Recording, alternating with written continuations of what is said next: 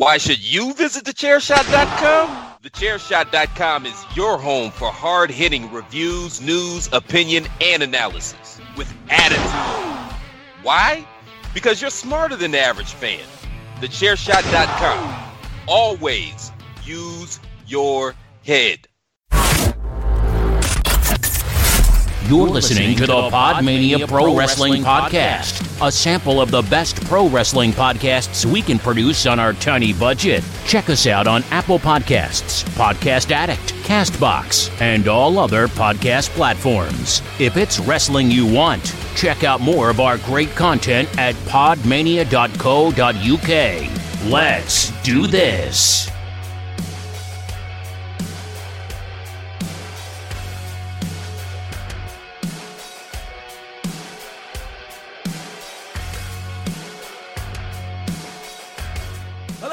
Hello, and welcome to episode 100 of the Podmania podcast. Yes, ladies and gentlemen, we have been around for 100 episodes. No, I don't know how we've done it either, but somehow we have, despite many an internet issue. I'm joined by Chris and Garth. Gentlemen, how are you? This is the equivalent to Suzuki and Ishii just hitting each other, except we're hitting our fans. Don't say that. I mean, when I phrased that question, that wasn't exactly how I anticipated it going. We had to sit through something like 30 solo podcasts from me.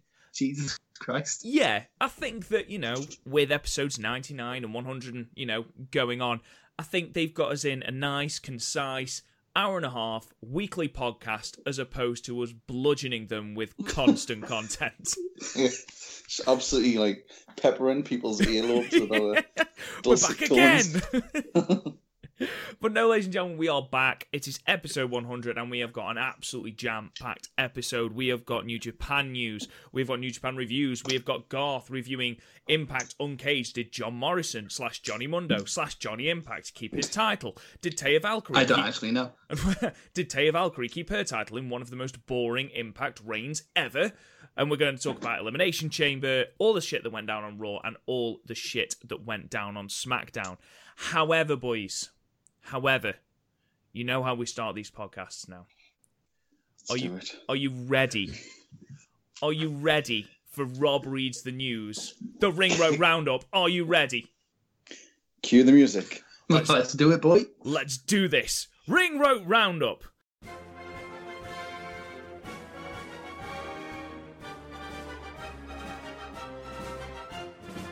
Ladies and gentlemen, unfortunately, Pedro Morales passed away on the 12th of February, aged 78, after several years battling Parkinson's disease. The man was most famous for his reign with the WWF Championship, and he will be sorely missed.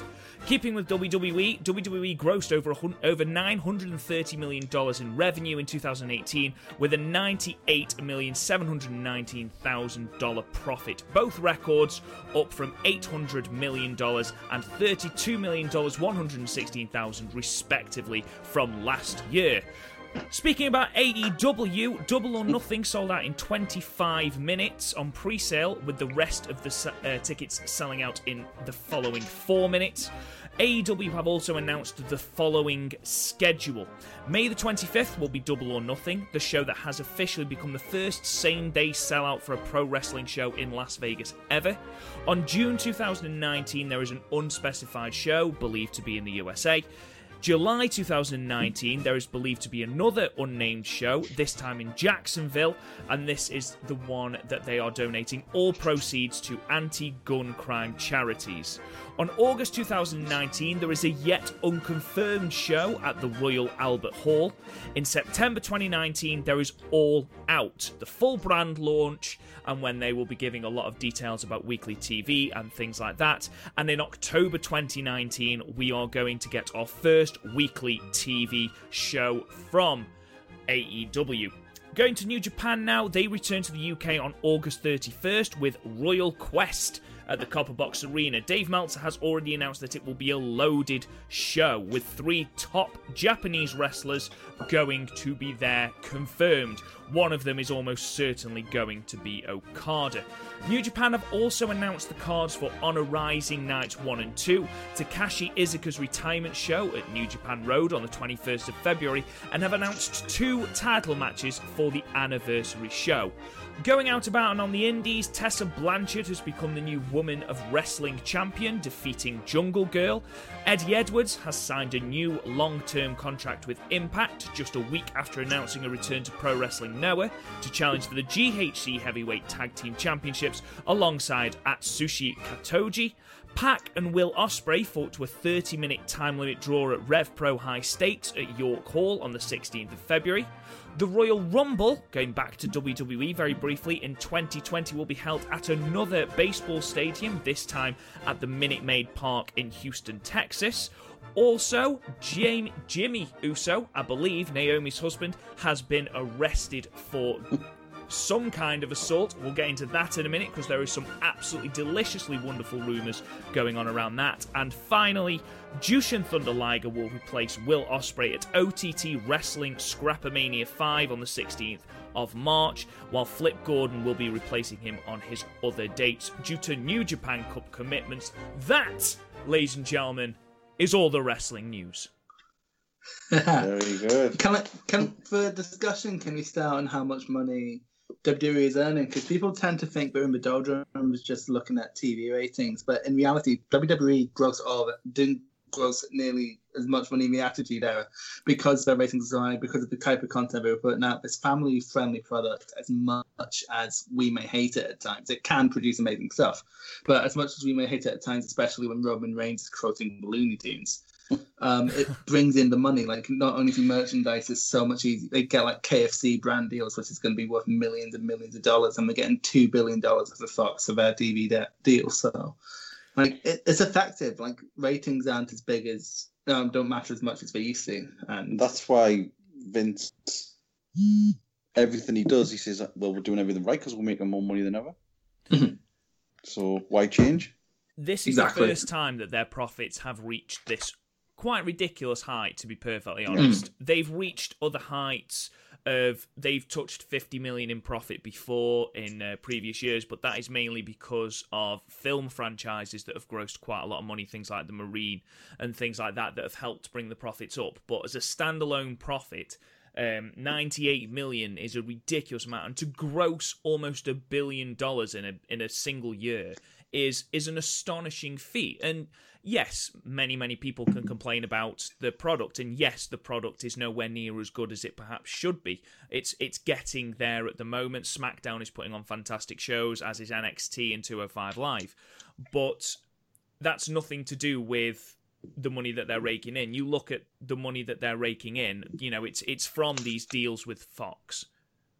It's with these deals with KFC. It's with these deals with whatever ridiculous toy is sponsoring Elimination Chamber and things like that. And, look at things like the Royal Rumble. They're selling out baseball stadiums.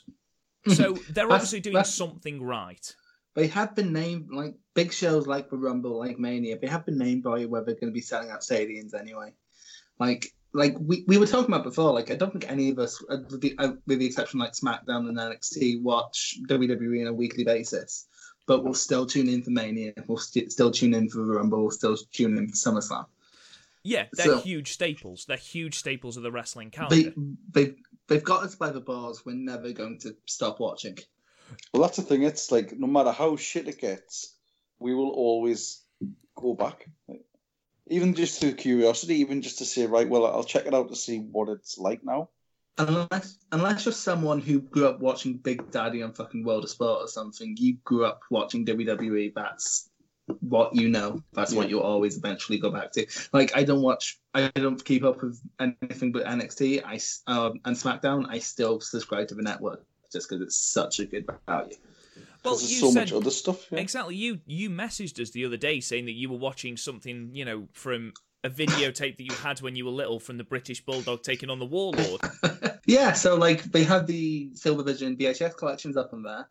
and they're not especially good collections. But I had the Bulldog one, and there's an amazing match with the Warlord, and that's what I like about WWE Network. There's just everything is on there, like fucking Smack and Whack 'em is on there. Good quality programming. Even like the curated content, and there's so much we can still throw up. We can still throw up fucking FCW TV, OVW TV. We could throw up, I don't know, the XFL. There's still so much we can put on, and we're doing original content. Like if you're a wrestling fan, want the network. Yeah. It is. I mean, there's something for everyone, which is why it's so good. I think as well, once me and you, Chris, have spoken about this monopolisation of WWE in the UK, if they do gain the rights to things like Progress, to things like OTT, to things like ICW, to then have their weekly TV shows or any kind of content on the network on top of everything we've got for the WWE, it's going to be an absolutely phenomenal bargain. Now, obviously, they are going to have to bump the prices, and obviously they're talking about a tiered system of subscription. But there is going to be a phenomenal amount on there. Phenomenal. And they are going to rake in money. I think over here, the biggest problem they have, I don't know if it's just here or if it's everywhere, is Raw. They don't show Raw because of the Sky deal. Oh, yeah, they're on like a month-long delay, which, to be fair, but most of their money comes from the TV deals, so they'd be stupid to go against it. Yeah, if they streamed Raw and SmackDown in the same way they stream NXT and 205 Live, they're literally cutting a hole in their pocket, because we've already talked about it. It is Fox that they've just signed this. They've signed these multi-billion-dollar deals for. No one's going to tune in because they're just going to go, well, it's easier to watch it on the network.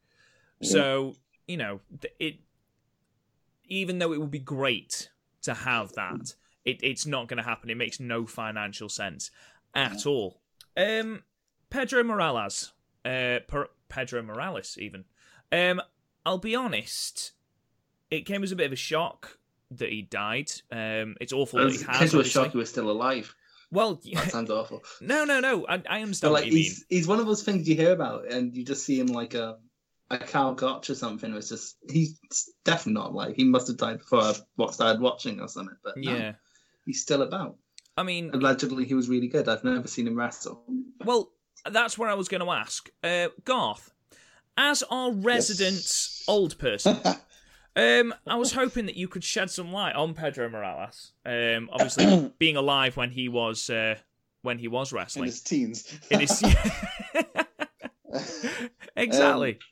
To be honest, I don't really remember, because I think he was in the WWF quite late on in the sort of early-ish 90s. I think he might have had a couple of matches against Bret Hart. But nothing that I can really sort of remember as standout. But he's always somebody who, whenever you read somebody's like autobiography, his name pops up all over the place. Especially, I mean, like I said, especially in Bret Hart's. Like, in Bret Hart even put a tweet out saying sort of one of the best wrestlers or the most underrated. He always had a great match, so it's pretty sad. I mean, but he's obviously left some sort of imprint on the business, which is good. Yeah. He's one of the, I can't remember if he is the, or if he's one of the longest. In fact, he has the most combined days as Intercontinental Champion. Did he not one of the few people to take the belt off Sammartino? No. Sammartino dropped the belt, and then the person he dropped it to, which I believe is Koloff. I could be right. I could be wrong, sorry. Pedro Morales then took the belt off him. Right. Yeah. But The Miz currently, just to give you some indication, The Miz is currently in second place for combined reigns with the Intercontinental Championship. He has held it for 599 days. That was with 8 reigns. Morales has held it in 2 reigns for 619 days. Jesus. So, and that's when it meant something as well. There wasn't weekly TV back then. It was like once a month at MSG. So no, and we know how Vince loves to break records, so the chances are that is going to be broken very, very soon, and probably by The Miz. But he will be sorely missed, and our thoughts, prayers are obviously with his family. So, last bit of WWE news I wanted to talk to with you guys before we move on to a couple of announcements out of New Japan. So, as we all know, whichever of the Usos that Naomi's married to which I can never remember. I think it's Jimmy, but I can never be sure. Basically, they have been arrested, or he has been arrested, I should say. Now, there is rumours from almost every news site that they have done this deliberately to get themselves fired from the WWE so that they can sign with All Elite Wrestling. Anyone will start any fucking rumour nowadays, won't they? Honestly, though, this was on some, like, quite decent news sites, quite respectable news sites. And I remember looking at it the first time it popped up and I was like, well, that's kayfabe news. And then I was like, oh shit, no, it's not. What the fuck is this? I mean, honestly. Honestly. A stretch. Aren't there... That's an absolute stretch. Aren't there deals up in... Do what Nails did and attack Vince McMahon. Exactly. Their deals are up extremely soon, yes. So why not? Why would they not just stick around for Mania, which they're pretty much... I mean, they'll probably be on the card unless he's in prison. And then... The mistake you're making here is thinking that Marks think logically. That is true. That is true. I just wanted to make sure that I wasn't on my own thinking that is such a ridiculous sort of notion. The fact that someone is willing to get themselves arrested in real life just to get to AEW. It's absolutely mental. I wonder if they asked... Just do what Titus and Neil did and just touch Vince on the shoulder. Yeah, Titus has had the worst time, hasn't he, really, when you consider his awful run.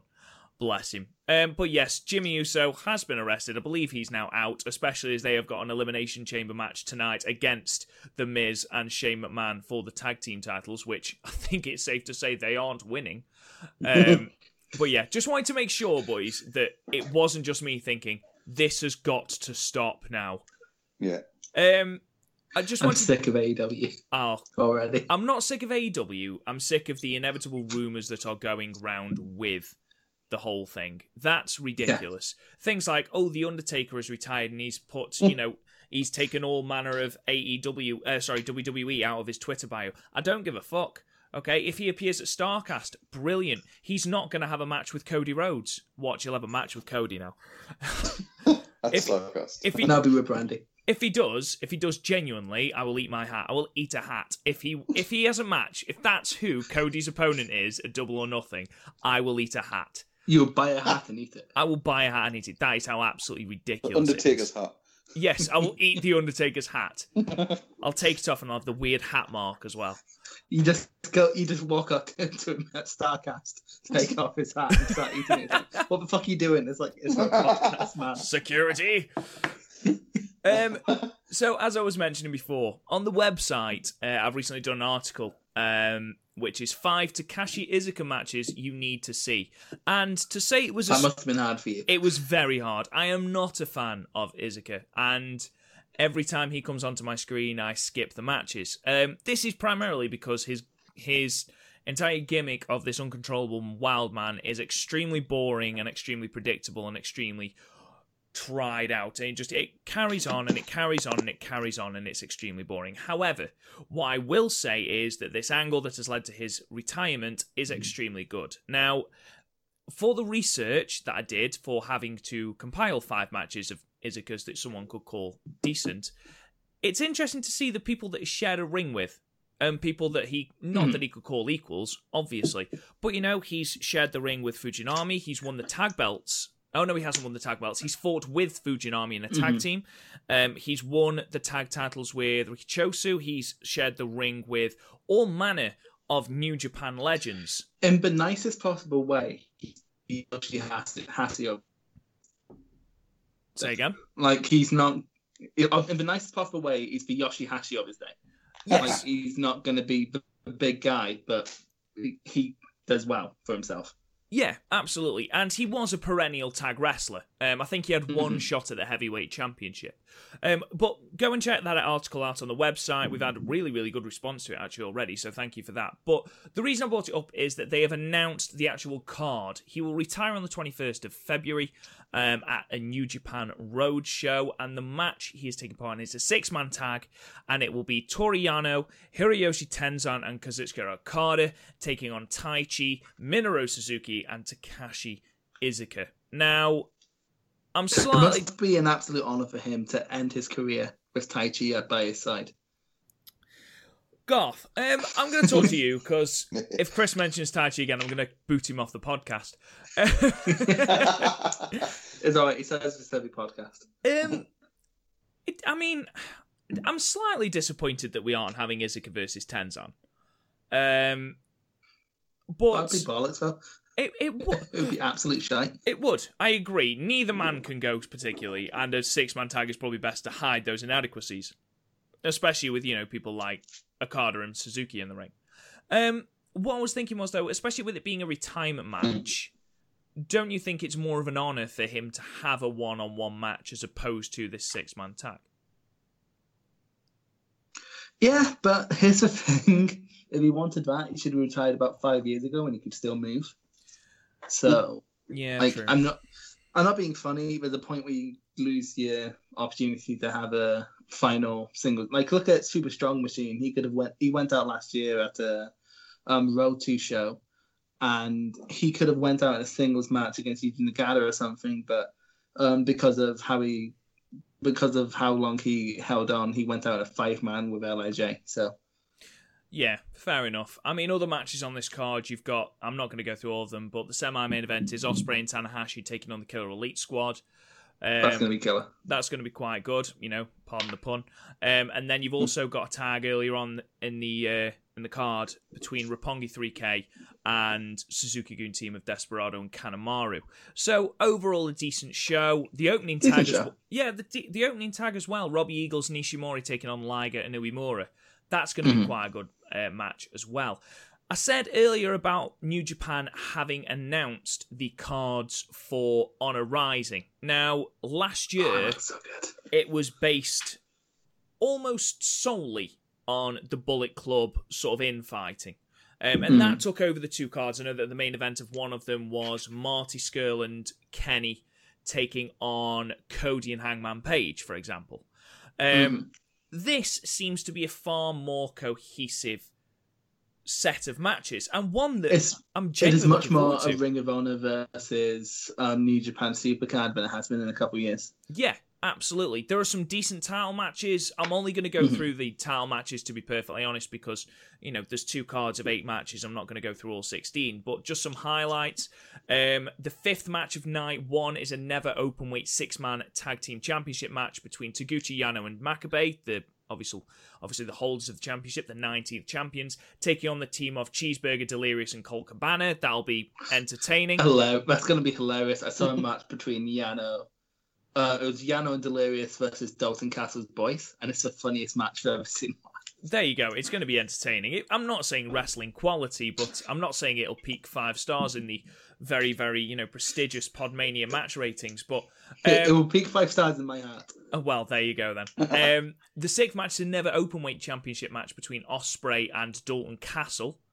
I'm so looking forward to that. I love Dalton Castle. I don't get to see him enough because Ring of Honor is bollocks, but that's going to be so looking forward to that. That's going to be interesting. And then the semi-main event of night 1 is a television championship, and I've got a feeling that this is what we should have had on one of the New Beginning USA shows with Jeff Cobb taking on Hiroki Goto. That's also going to be a really, really good match because Cobb brings out the best in Goto without shadow. Yeah, but they've had a match before, and it was one of the better matches of Goto's reign. There wasn't many good matches in that reign, but it was a good one. Well, I spoke to you about New Year Dash 2019 and said that the best match by far was the Ospreay, Kushida, Cobb, Goto, that match, and said that Cobb brought so much out of Goto that it made me want to go and see a match. Because Cobb can just take all the punishment from Goto and then just push him over. Exactly. Championship matches on night 2. You have got the Ring of Honor World Championship match between Jay Lethal and TK O'Ryan. Bleh.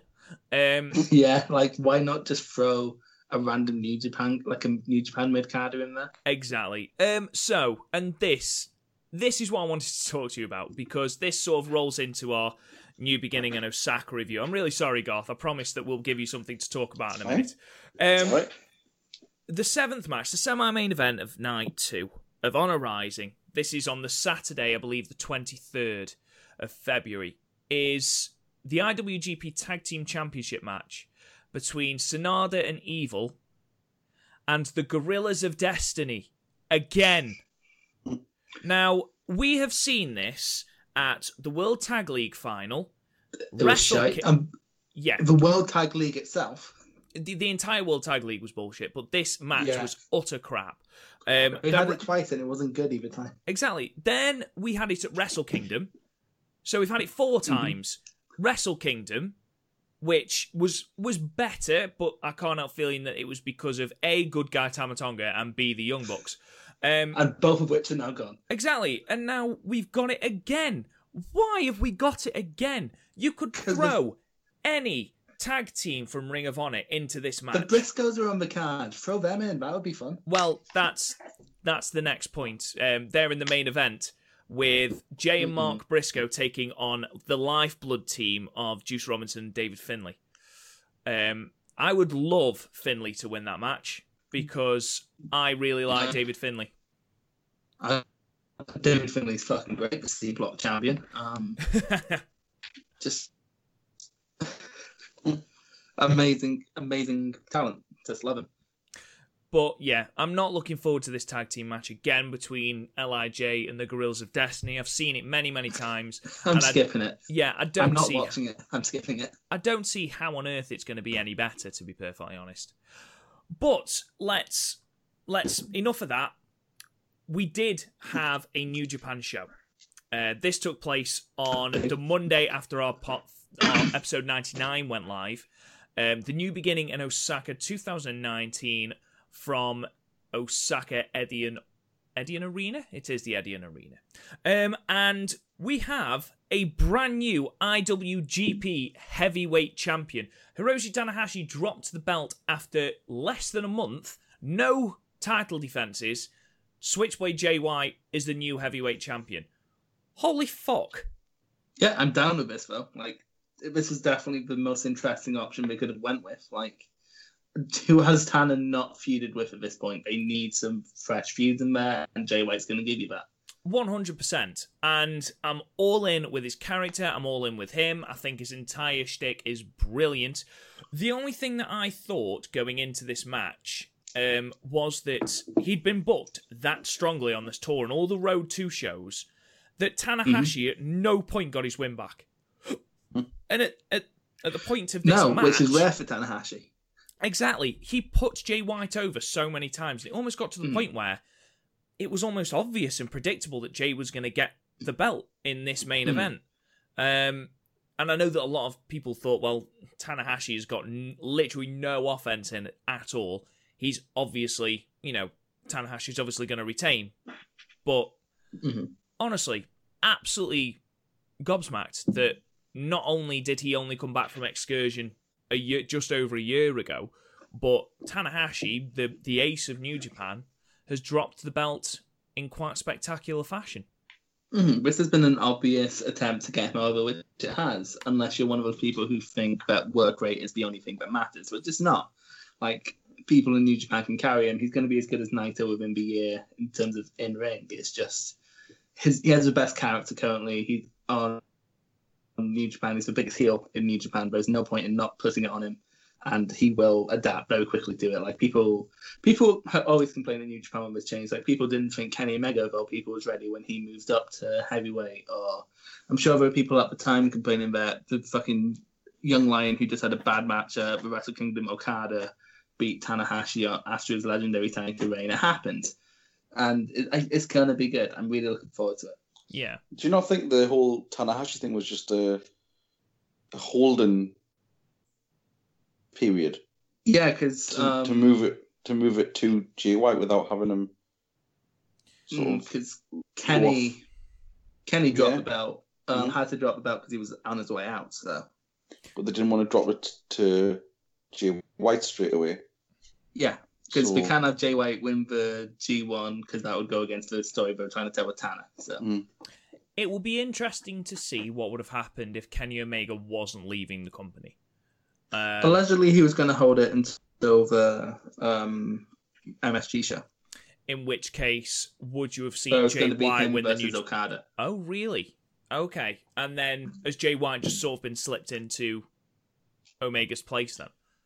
Yeah, kind of, because they need a top gaijin. And like, if you look at the pillar in the last few years, it's either been AJ, Okada. It's been basically the Bullet Club leader, gaijin Bullet Club leader in like that fourth pillar. Yeah. In terms of like the force structure. So, yeah. To be fair, who else would you have the championship on right now? Like, who else is credible? Who isn't already holding a championship? No, I agree with you. And as the four pillars go, Jay White is certainly there now. I think we said just before Wrestle Kingdom that he needed those 2 matches or 3 matches where they were top level matches, and I think he's had them now. Obviously, the Okada one at Wrestle Kingdom and the one that we're going to talk about in the main event in a moment. But aside from Okada, Tanahashi, Naito, and now Jay White, the one person other than those 4 that I can see legitimately holding that title this year, if it's not going to be one of those 4, is the person who announced that he is not leaving New Japan and will be taking his part in the New Japan Cup, which was possibly the most exciting thing. Can I just say something quickly? The Golden Lovers breakup has really affected me emotionally. Has it? Are you going to be all right? Like, people asked Kota Ibushi how he felt about Kenny Omega going to AEW, and he just said, I don't think about him very much anymore. And Kenny Omega saying on Valentine's Day that he'd always love Ibushi, but he has to pursue this thing, and it really has affected me. I'm sorry. It's fine. I mean, Kota Ibushi, saying that he's staying in New Japan is basically like a brand new signing, because not only is he staying, he's committed for 2 years, because that's the rumor that's going around at the moment, is that he's signed a 2-year contract. I don't think he's winning the New Japan Cup. I think that will still be Okada, and I think that we will have Jay White versus Okada again at MSG, because that's a main event match. But Kota is one of the people, possibly the only other person outside the 4 pillars of New Japan, that I can see legitimately holding the heavyweight championship. I could see having it happen with Suzuki, just because every time he has a match, someone says they want to see Suzuki win it. So that could happen, but I think they want to have him be the best who never got there type deal. Oh, yeah. Ospreay? I think they'll catapult him up. Ospreay in like a year or 2, not now. Yeah. I think Ospreay's got to have... I mean, he's literally just become a heavyweight. I think that's certainly on the horizon for him, without a shadow of a doubt. The way the man wrestles and the charisma of the man in the ring and the story he can tell in the ring now that he has learned to sell, I think he will be there. I think he's got to get a couple of G1s under his belt and a couple of New Japan Cups under his belt and actually be seen as that heavyweight as opposed to that upstart junior, which is what he is at the moment. But, it's considering the elite left, and this is the last thing before I go into the New Beginning show. Kenny Omega leaving, Kota Ibushi staying. I will argue this is the best move for Kota Ibushi, because the Golden Lovers were fantastic. Unfortunately, we just didn't get enough of them in this last run. Did anyone else think that Kota Ibushi was sort of overshadowed by Kenny? Right, no. So Ibushi is not under Kenny's shadow, but it's the entirety of the story of the Golden Lovers. And I had a much more concise thing about 10 minutes ago when I last said this, but this is the Internet Problems podcast, apparently. And it's never going to... It's just the story. Kenny has always been under the shadow of Kota, not the other way around. I know people on Twitter have been saying the other way around, but they're idiots who don't know anything. At me. Oh, Christ. Oh, fuck's sake. I thought we got around this. Okay, so at Young Lion CXT, again, okay? Don't at me. I've done nothing wrong. I sit here, I placate people. That's what I do.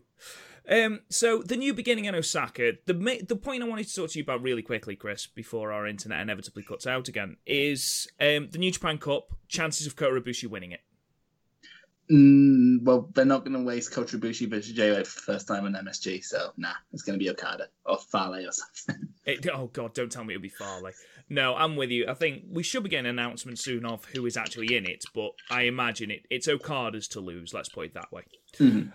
So we did have a New Beginning show a week ago today, and it was the New Beginning and Osaka show. What we'll do is we'll run down the card.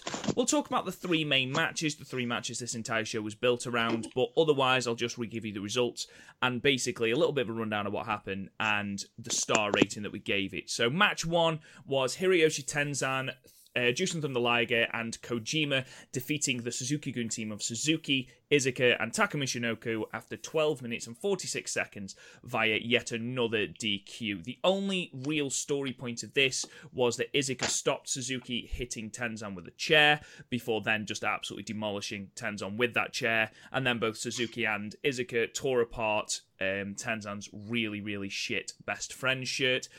Apart from that, it was a completely missable match. I'm giving it 4 stars. I don't think it deserves anything else. Match 2, we had the tag champions of Evil and Sanada defeating the Young Lion team of Shota Umino and Aota Yoshida at 10 minutes and 8 seconds after a magic killer. Again, standard fare. Evil and Sanada looked okay. I thought Shota Umino continues to impress. There's not a lot to say about this match again. 4 stars. Again, Chris, if you disagree with any of this, please jump in and tell me I'm wrong.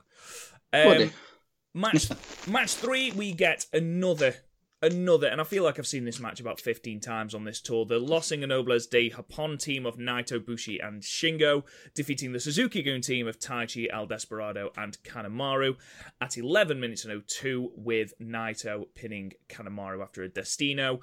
I will say now that I am sick of Kevin Kelly screaming Destino over the top of the move. I'm completely on board with you now. Yeah, completely on board. This one, I got sick of that from WrestleMania. Wrestle Kingdom, I know. Try the fucking G1. I mean, to be honest, once Chris had pointed it out, it hadn't bothered me before, but he did it over the Everything is Evil when Evil beats Zack Sabre Jr. in Sapporo. And I was like, oh, okay, that's quite irritating. And then he did it here, and I was like, oh, for fuck's sake, shut up. It was, again, standard fare. I'm sick of seeing Taichi and Naito now. I hope they don't engage in, the next year and a half. It improved slightly when the 2 junior teams entered. Shingo is, again, the star, as he is wont to be. I'll give this match 5 stars. It was better than the opening 2. Post-match, Roppongi 3K appeared, top of the ramp, taking the junior tag belts, and they are challenging Shingo and Bushi at the anniversary show, and they got booed, Chris. Yeah, because there's not much to like about Roppongi 3K, apart from the fact that show is amazing. It's just they're getting harder to like. They are, and I'm wondering if it's because they were, what have they got left to do, really? And unfortunately, we're at a point now where the junior tag division is that anemic that we are going to have to go on the same cycle of 3 teams for a bit until we've got teams that we can put in that. Because at the moment, we've got Bushi and Shingo, we've got Kanemaru and El Desperado, and we've got Roppongi 3K. One more team winning the championships would make another good year of feuds. Like, bring CCK in, like Gresham and Brooks. That'd be amazing. Yeah, I mean, you've got a couple of Ring of Honor teams that you could potentially bring in. Retro teams as well. Yeah, I mean, you could team Robbie Eagles with someone. Potentially. Robbie Eagles is a fantastic competitor. I'm sure that, with him, there would be a very, very good team. Anyway, that's by the by. It was, it was a decent-ish match, as can be expected. 5 stars, middle-of-the-road match. Match 4 was the Bullet Club team of Yujiro Takahashi and Chase Owens, defeating the team of Tomoaki Honma and Yoshihashi at 9 minutes 38 seconds after a package pile driver. Is there a more boring collection of people? There wasn't. It was the worst match on the card, and I say this, considering there was a match with fucking Iizuka in the opener. This was the worst. There was nothing on the line. They've made so much about Yoshihashi's return and then have done fuck all with him. He's still mired in this meaningless New Japan tag team hell. And Honma, every time he takes the bump, it really scares me. And the fact that he was the one that took the package pile drive from Chase scared the living shit out of me. But Chase Owens gets another victory. What is there anything behind that, Chris, or is it just a case of someone's got to have the pinfall? They probably need more bodies in the New Japan Cup. They probably just need more bodies in the Cup, and that's why they're doing it. Yeah. What is your ceiling of Chase Owens? I mean, pushed. What are we looking at? I think this is basically it. Maybe a contender. Maybe. He's not. He's first round fodder. That's what he is. Yeah, so definitely not main eventing one of the nights of Wrestle Kingdom. No. Okay, fair enough. I've given this 3 stars. There was literally nothing to report apart from the fact that Chase Owens picked up another victory. Following this, we've already talked about this. Kota Ibushi has announced that he will be staying with New Japan and has signed the 2-year contract, which is fantastic. We've talked about this earlier on. I reckon he'll do very well in the New Japan Cup. I'm very much looking forward to seeing him in the G1 again. And yeah, all good news. It's like a brand new signing for New Japan. This brings us to match 5. The Gorillas of Destiny with Jado defeated the team of Toru Yano and Togi Makabe, the most violent players, at 9 minutes and 44 seconds with a gun stun. This was typical Gorillas of Destiny match. There was literally nothing from, that even strayed slightly away from the Gorillas of Destiny playbook, apart from the fact that Tama Tonga, the amount of time that we've invested in good guy Tama Tonga, has been spaffed spectacularly up the wall as a road to new beginning show, and we're back to the exact same shit again. So, what the fuck, Chris? So he's back to beating up people in the crowd? Get me started. Oh, he was beating people in the crowd. Fucking, this shit was tired halfway through the G1, and we're now past the Tokyo Dome, and here we fucking are.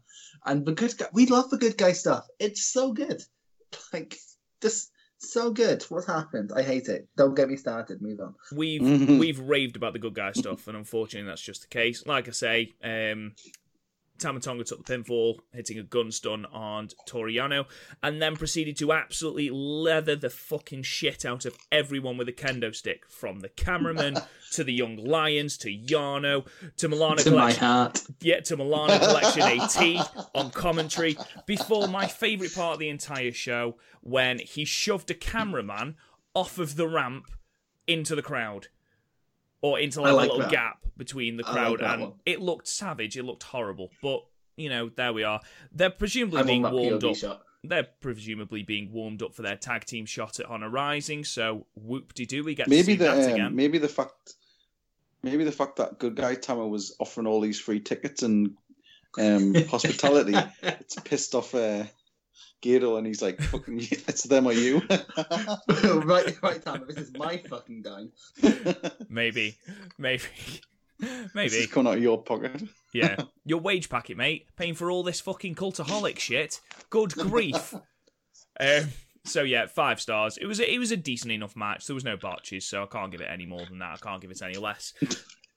This brings us to the third to last match on the card, and this was the IWGP Junior Heavyweight Championship match with the champion Taiji Ishimori retaining against Ryusuke Taguchi at 16 minutes and 10 seconds with a bloody cross. Chris, what did you think of this match? This exceeded so many expectations. It was like the Taguchi of old. He was actually targeting a limb. It was good, and Ishimori is so fast. I think he can make anyone have a great match. I really like this. I'd give it an 8, actually. It was really good. I am 100% behind you. I've given it 8 as well. That Dodon that Ishimori kicks out of, the reaction in the crowd, that just goes to show how much the crowd still love Serious Taguchi. There was just enough comedy and parody in this match without it becoming stupid. They had the exact right amount of bollock. Exactly. Great. I mean, you got Taguchi coming down, taking the piss out of Ishimori's dancer gimmick from a previous promotion. And, he was taking the piss out of the dance. And then Ishimori took a piss out of his own dance just to say, basically, no, this is how you do it if you're going to take the piss. And the Osaka crowd absolutely fucking loved it. And that seemed to bring Taguchi back into the right, I need to be serious, and otherwise I'm gonna lose. Even though with that Dodon, which was an absolutely outstanding kick out by Ishimori because it got me, was there ever really a moment that Ishimori wasn't winning this? The split second after, before that free count, when he kicked out the Dodon, that was basically it. Did you think that was it? I was so close. Keep in mind, I had just woken up at this point. Just got on right as the match started. And that 2 count woke me the fuck up. Yeah, it was a really good match. It was far better than I thought it ever had any right to be. I thought we were looking at a 6-star maximum, but no, 8 stars, I completely agree. Ishimori reversed a second Dodon into a bloody cross for the victory and to retain his first defense. He then called out Jushin Thunder Liger, who was sitting with the Japanese commentary team, and he has said he will accept the challenge anytime, anywhere, and that is the second title match that has been announced for the anniversary show. So, do you think that Liger has got a prayer in this match? No, not at all. Not in any way, shape, or form. You think they're just giving Ishimori victories? Yeah, like, I think a Legend Killer thing could be cool, especially since all the like big, good young guys are either in tag matches or out of an injury right now. So yeah, I agree. Really good match, far better than I had. I'd expected it to be, and that goes really for the semi-main event as well, with Kazuchika Okada defeating Bad Luck Fale with Chase Owens and Yujiro at 18 minutes and 10 seconds with a Rainmaker. I would argue this happens with every Fale Okada match because the bar is so low for Fale that he has a good match with Okada, and we just forget because it's so long between Okada-Fale matches. It's their, I believe this victory brings Kazuchika Okada up to 4-3 in their personal sort of face-off. I think they were 3 for 3, weren't they? Now, I think a lot of this is Okada's ability to sell Fale. I mean, the amount of selling Okada does, that back body drop that basically launched Okada into the ceiling, and when he came down, and then it zooms in onto Okada as he rolls out, and he's literally coughing up a lung, is just, it's absolutely spectacular. Okada is just ridiculously talented. Ridiculously so. Absolutely. There's not really much to say about this match. It's a Fale Okada match, but it's probably one of the better examples of a Fale Okada match. I'd give it a 7. I've also given it a 7. I'm so glad we're on the same page, Chris. It makes this so much easier. It really does. Basically, we had some interference from Chase and Yujiro, obviously, with Yoshihashi making the save, before he then got absolutely obliterated by Bad Luck Fale, which was quite funny. That's the reason it's a 7. Yeah, well, yeah, exactly. It also, I think it should be a 7 for Yoshihashi, actually managing to navigate his way from the ramp to the ring without destroying his own face. So, absolutely fair play to Yoshihashi. I thought the ending sequence, even though it was absolutely fantastic, came out of absolutely nowhere, because Fale inexplicably goes to the top rope. It's like, what? You don't belong up there, Fale. What are you doing up there? Don't go up there.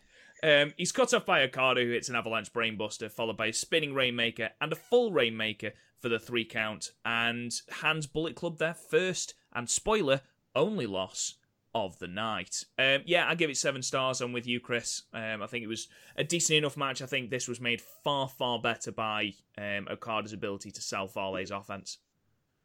Absolutely. Yeah, because Fale is a very one-dimensional character. He is, I am big man, I can hurt you.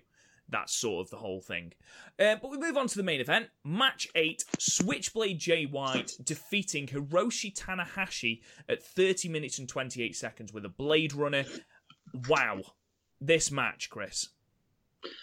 This is definitely the best Tana versus Switchblade match, which is weird because a lot of the spots are repeated, but like when Tana just ate shit on High Fly, Jesus Christ. Yeah. That was actually scary, and the ending where Tana gets caught into why hasn't Bray Wyatt done that with the fucking Sister Abigail? Bray Wyatt did do that. He caught AJ Elimination Chamber, ironically, 2017. AJ Styles goes for the phenomenal forearm, and Wyatt catches him with the Sister Abigail, and it was amazing. It's Bray Wyatt's best match by a mile. Okay, so. But do carry on anyway. I should watch more WWE. But that was a great spot. First time I saw it. And it was great. I'd give it a 9. This is a really good match. And again, we're so in sync, Chris. That's what I've given it as well. Damn it, this isn't right. It's because we're trying to get through it as quick as we can before Chris's internet fucks up again. In all seriousness, though, there was so many little spots in this match that harken back to previous encounters that it was just, it was constantly like every single thing meant something. Obviously, the entire thing, and this was Don Callis at his absolute fucking best, because he made you feel how bad Tanahashi's knees were. I think there's one point where he says there's no cartilage in Tanahashi's knees, it's literally bone on bone. Bone on bone. Yeah, it's Oh, I miss Don. I hate you guys when you used to do Impact, because you used to get Don Callis every week, and I was stuck with fucking Kevin Kelly and whoever and whatever wrestler wasn't on the fucking card. I mean, Chucky T, what the fuck? well, you won't have to worry about that anymore, will you? No. I like the fact that at one point Jay White had to properly reach into his bag of tricks. He had pulled out a Kiwi Crusher out of absolutely fucking nowhere, which Tanahashi kicked out of. You got Jay White sitting, seems like forever, in the cloverleaf before it's then picked up, deadlifted into the Styles Clash. I love that. But yeah, the one, and then of course there was a high fly flow to the back of Jay White while he was crouched on the floor. Jesus Christ, that looked like it hurt. Good God. But this match was up. There was no doubt in my mind throughout this match that no matter how much offense Tanahashi got in, Jay White was walking away the champion. And I think, despite, again, we spoke about this at the start of the podcast, despite everyone saying, I say everyone, a few people saying that this was predictable and it made it quite obvious, I still loved it. I still loved it. It's still a Tanahashi versus Jay White match. They haven't had a bad match, except for the Wrestle Kingdom one, but we don't talk about that. This was a really, really, really good match. They are both very, very clean. In fact, I'd argue that the one bit that sort of stopped it being a perfect match for me was when Jay White grabs Tanahashi out of the air for the Blade Runner. It's a bit messy to get him into the Blade Runner. It is a bit messy, but also it's a bit of a contrived spot. It was like a cool spot because you don't see it coming, but it's a bit contrived. Like, he has to get up as soon as Tana jumps to get him in position, and like, you have to be a god of timing to do that. So I don't blame it for being messy. Oh, no, absolutely. And don't forget, at this point, they have gone over half an hour, so the chances are they were exhausted.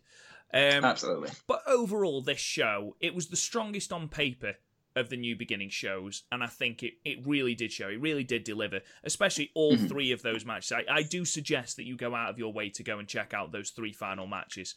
But, speaking of matches you need to avoid, seriously, Yoshihashi and Tomoaki Honma taking on Takahashi and Owens, you can just bin off. In fact, don't go out your way to say you don't watch that, because it's going to make it sound like the worst match ever. It was just a boring match. It is, though. That's the thing. I mean, if you want to see the full write-up, I've done a full write-up on podmania.co.uk. You're welcome. So that you don't have to go and watch these undercard matches. But, in all seriousness, those last three matches were absolutely fantastic. Go and check them out. So, Garth, you've sat in silence for quite a long time, haven't you, mate? About a day, in fact. I've just been, just listening to the sultry tones. You say that I have sultry tones? That's lovely, man. Thank you. So, obviously, Impact had their television special this week, Uncaged. It had a very, very exciting card. Would you like to run us through that card, Garth? And me and Chris will attempt not to interrupt you, but we probably will talk about the main event and the semi-main event. That's fine. It's odd that it was billed as a sort of TV special, but it was still regular runtime, so it was still only an hour and a half. Yeah. And 20-ish minutes of that was the flashback of the week. It baffles me that, things like That's this, Redefined, Under Pressure, all these TV specials that they do final hour, you still get the global flashback of the week. They've got so much talent that wasn't on this card. Yeah. And it's crazy. And considering there was it a 6-man tag that opened or an 8-man tag? The opening match was Tessa versus Taya. Oh, really? Okay. And it was excellent. Really? Their best match so far? Really easily. Honestly, it's the best Taya match I've ever seen, because I've probably only seen about 5. But it's one of the best test matches I've seen. Okay. Because it was totally different to what she normally is. It was a proper street fight, a real brawl. Yeah. Tess even came out wearing sort of jeans and a t-shirt. I have seen pictures of this, yeah. She had the Four Horsemen t-shirt on. ProWrestlingTees.com. Probably, yeah. But no, because Don Callis kept saying it was the actual t-shirt that Tully Blanchard wore. When he was winning championships and stuff. Obviously it wasn't. But fits surprisingly well. Yeah. And she's cut it up as well, so probably a bit pissed off. But she came out looking absolutely just What the fuck? Yeah, where's my fucking shirt? That was signed by Ric Flair, damn it. But no, That's my retirement fund. She came down looking like so angry, pissed off, brilliant. Then Taya came out with her normal shtick. Apart from she had some fucking stomping boots on. Oh dear. I'm pretty sure that's what she normally wears in Lucha Underground. Is it? Yeah. She was heavily playing to the whole sort of AAA crowd. Well, she has to. She's big there. But honestly, it was such a good match. I mean, straight away, Tess gets out the ring, grabs the chairs, and Don Callis kept playing the fact that this wasn't Tess's normal match. She's never been in a street fight. Taya's more at home at these matches. And it just fed into more the fact how good Tessa Blanchard is at adopting our style. Yeah. Honest to God, she was fucking brutal with some of the shots. She there was a bit where she had Taya against the guardrail, and the guardrails are those immovable metal ones. Yeah. And she had Taya against it. She threw the chair at her, so she's obviously on the floor. Threw the chair at her, and then took a run and drop kicked the chair into her face. Jesus. Against the metal railing, and there's nowhere for her to go. There's no movement at all. That was a pretty brutal shot. There was Taya got thrown into the crowd, and then she smashed a cup of beer over Tessa. That's always a good spot. Always. And then Tessa threw her back in the ring and threatened to hit the crowd with a chair. And the guys, you can see the guys legitimately sort of flinch. But all the way through this match, Tessa had this like bulldog look on her face. Just looked mean. She was working the knees. Tessa started working. Sorry, Taya was working Tessa's knees, smashing it with the chair and stuff. Tessa put her head in the chair, smashed it off the ring post. It was a full-on brawl. I don't even think there was actually any real wrestling done. Just kicked 10 bells of shit out of each other. Shane Douglas is just sitting there going, "This is shit." Yeah. Fuck Ric Flair. And then they did the spot where they set the two chairs up in the middle of the ring and sat on them. Yeah. And slapped each other.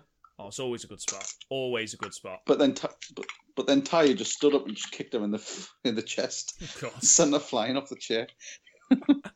It was just, like I say, it was non-stop. It was so good. They had this board set up as well. It was like it had like Loca versus Diamond, and it was on this it wasn't a table. It was just a sort of like a wooden board in the corner. Yeah. It was obviously set up for a spear. So Tess spears are into it and tie into it, and it doesn't break. They just bounce off it. Oh, Jesus. TNA can't afford tables. They also can't afford gimmicks wood. I think they just used a real thick piece of wood. She did that, then they tried it again. It didn't work. So Taya just was like, fuck it, I'll get a table. Standard. Got the table out. The table half collapsed when she put Taya on it. It's like, fuck, this is a bit of a cluster. It's the opposite of a Japanese table. But I was watching it, and Don Callis was working his magic so well because he kept saying, "Oh, she hasn't put the chair up properly because she's so quick to want to get up top to get her through the table." So he was sort of working into the match. Yeah. So yeah, she goes up on the table and then does a double stomp through the table. Jesus. Yeah, and then gets the win. So Taya retained, but honestly, I give it 8. So close to 9, but 8 out of 10 for that. Interesting. Okay. But then, I mean, that was the one that I really just wanted to sort of go through the spots because it was it's definitely highly recommended. Of all the matches on the card, this is one of the best ones. I think as well, we've spent a lot of time doing the Impact reviews, and we have really ragged on, the Tessa Blanchard Taya Valkyrie matches, saying that they haven't lived up to expectations. So to have one that actually has lived up to expectations is quite refreshing. So I don't blame you for going through it. Yeah, and Taya, like I say, completely different sort of feel because this is her type of match, and she was really all in. So basically, what we've got to do is we've got to have matches where Taya solely wrestles a hardcore style. Yeah, just smashes people, yeah. Well, that's what she's going to be used to, because that's basically all of AAA and all of Lucha Underground. Well, that's it. I mean, it was just crazy spots. I mean, the double foot stomp, holy shit. Looked hard. Yeah, I think I've seen that gift on Twitter. But it's definitely her best match I've seen. Then we just had the flashback match, which was some random Bound for Glory match with I think it was in 2017 with James Storm, EC3, Eddie Edwards. Oh, is this one a Psycho Clown? No, it was against 3 random AAA guys. Was Tejano in there? I know, because I think I know this one. I can't remember. I fast forwarded it. Good stuff. I just saw it and I thought this was sort of when TNA was at its absolute sort of worst. It was almost going out of business. Drizzling shit. So, yeah, and I just thought, I'm not there to watch retro stuff. I want to watch the current stuff. So then we just had a few backstage bits with Team Impact, which was Sami Callihan, Falabar, Eddie Edwards, and Eli Drake. Sami Callihan just basically announced himself as team captain and then walked away. I love Sami Callihan. He's brilliant. He really is. He's what we want Dean Ambrose to be. He is, absolutely. Definitely. Good shot, but the WWE would never, ever let him get anywhere close to that. Well, fingers crossed, Dean Ambrose is leaving, therefore he must be going to All Elite. But fingers crossed, he does end up, actually having a match with Sami Callihan. That could be very, very exciting. So after that one, the next match was pretty pointless, and I don't see why they had this one on. It was Ethan Page versus Willie Mack.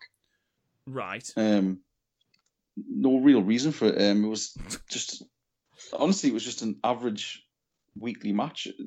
Decent showing from both of them, but really didn't mean anything. No. Didn't go anywhere. There was no story involvement either side, so it was just an average all right match. I'll just give it a 5 because it didn't really, like I said, it didn't really do anything. Yeah. That led to Killer Cross promo, where he was sort of staring into this white light and he looked absolutely fucking terrifying. It was like the light was right in his face, and then he took his glasses off and his eyes were just fucking almost 3D. I mean, Killer Cross is just the best promo in Impact by an absolute country mile. He's so good. And he's obviously, he just keeps feuding the fact he wants to kill Johnny Impact. So, and then all in the same shot, which was quite well worked. You had Killer Cross and he walks off camera, and then the camera panned and you see Willie Mack coming back from his match, goes into the change room, and then the Chris brothers follow him and close the door. Okay, interesting. And that's the last you hear of that for the whole show. So this is obviously going to feed in to the next sort of... To be fair, it's not the weirdest thing Impact have ignored in the last year, considering they basically just scuffed over a vehicular homicide. That is true. Yeah, they did. True, yeah. They did. The OGs did legitimately try and kill a child. That was a weird show to be a part of. It was good. After that, we had AAA, which was just a sort of average sort of Team AAA promo. Psycho Clown, Aerostar, Vikingo, and Kim Puma. I fucking hate Psycho Clown, by the way. He's the worst. I don't mind him. He's all right. He's their top sort of babyface, so he's going to be there. And then this is weird because Sami Callihan is in the sort of World Cup match that they're calling it, but then he comes out and does this bit next. He calls out Rich Swann, where we're told there was going to be a resolution to it. He was going to reveal it all, and he actually revealed nothing. Who'd have thought it? He came out. He said, "Come on out, Rich Swann, blah, blah, blah. Come and put this shirt on. I've been trying to get you to wear for weeks." Rich Swann comes out.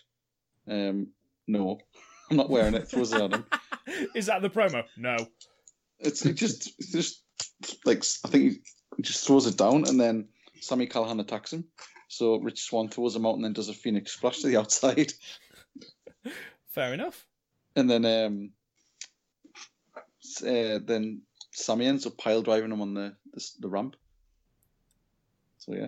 So literally nothing got resolved. Nothing, because he's fucking done the waste pile of driver. time. I know, he's done a pile driver on the stage, and he threw him through the like the sort of the little tables that they have set up at the side conveniently off the ramp. So he threw him through that, and then that was sort of obviously he's taking him out until next week to find out what happens. But again, it's just they built this up so much that there was going to be some sort of actual big reveal or a resolution to it, but it's just another step. I mean, you can't go wrong with another step, to be fair. It's a nice, long storyline that's bubbling underneath. It would have been nice to get a little bit more, I don't know, let's say progress. Because that's what I mean, like, the actual, like, the sort of meat behind the story. I mean, obviously you've got the Willie Mack thing with the Christs before this, and that's going to feed into it all, but I don't know, I thought they were actually going to give us some more stuff on this sort of special. Fair enough. And then we had the World Cup match, which was a bit odd because it was basically just America versus Mexico. Like in real life. And it was a good match. It was decent. It was just a bit... It's another one of those matches where you think, who's being tagged in here? Because everyone's in the ring. Everyone's fighting outside the ring. Everyone's fighting all over the shop. And it's like an elimination style as well. So, and people just seem to be pinning each other. And I was watching, I was thinking, I'm sure you've never been tagged in yet. To be fair, Lucha rules, if someone rolls out, someone can just come in. Was it? Well, they didn't explain that time. But it was enjoyable. I mean, there was a lot going on, and I've seen Aerostar before, and he's fucking... Get him and Phoenix together. Holy shit. Oh my god. Oh, him and Phoenix have been together in Lucha Underground. They were a trios champion. That's brilliant. Like, he's so good, and he's fucking insane. The stuff he was doing off the ropes as well. He just sort of like jumping onto the ropes, like landing on his back and then flipping forward. It's like he can go anywhere. But Don Callis was mentioning that they've signed that Vikingo. I think he's actually signed to Impact to work more shows. And he's absolutely amazing as well. He's the sort of upcoming starlet, I think, of Mexican wrestling. Yeah. Putting a good show. He was made to look like the sort of top one out of the Mexican side. Psycho Clown was the one who pretty much won the match. He got a few roll-ups. I think every pin bar, one or two of them was a roll-up. Really? Okay. There was Eddie Edwards got pinned because Eli Drake had been sort of rolled up, and then there's a storyline where Eli Drake is trying to convince Eddie Edwards to go back to being not crazy. Yeah. And so he's saying, "Oh, you don't need the kendo stick," blah blah blah. So then Eli Drake tries to use the kendo stick. Eddie Edwards grabbed it. So that's sort of, they're setting up a feud, obviously. But this match more so sets up that feud. Falabar, fucking hell, Falabar. You leave Falabar alone. No, he had actually quite a good showing in this. He threatened to do a plancha. He ran to the ropes, then he stopped. Then sort of climbed out, then jumped off the apron. Nice. He's just a legend. Tweet comes up on phone. Arena falls down in Mexico. But it was like Don Callis made one quote because he came up against Aerostar and he went, Falabar's ate bigger lunches than Aerostar. Love it. So at the end, it was just Eddie Edwards versus Psycho Clown, and Psycho Clown gets a win because Eli hits Eddie Edwards with a cane. Oh, right, okay. Well, that's nice teamwork.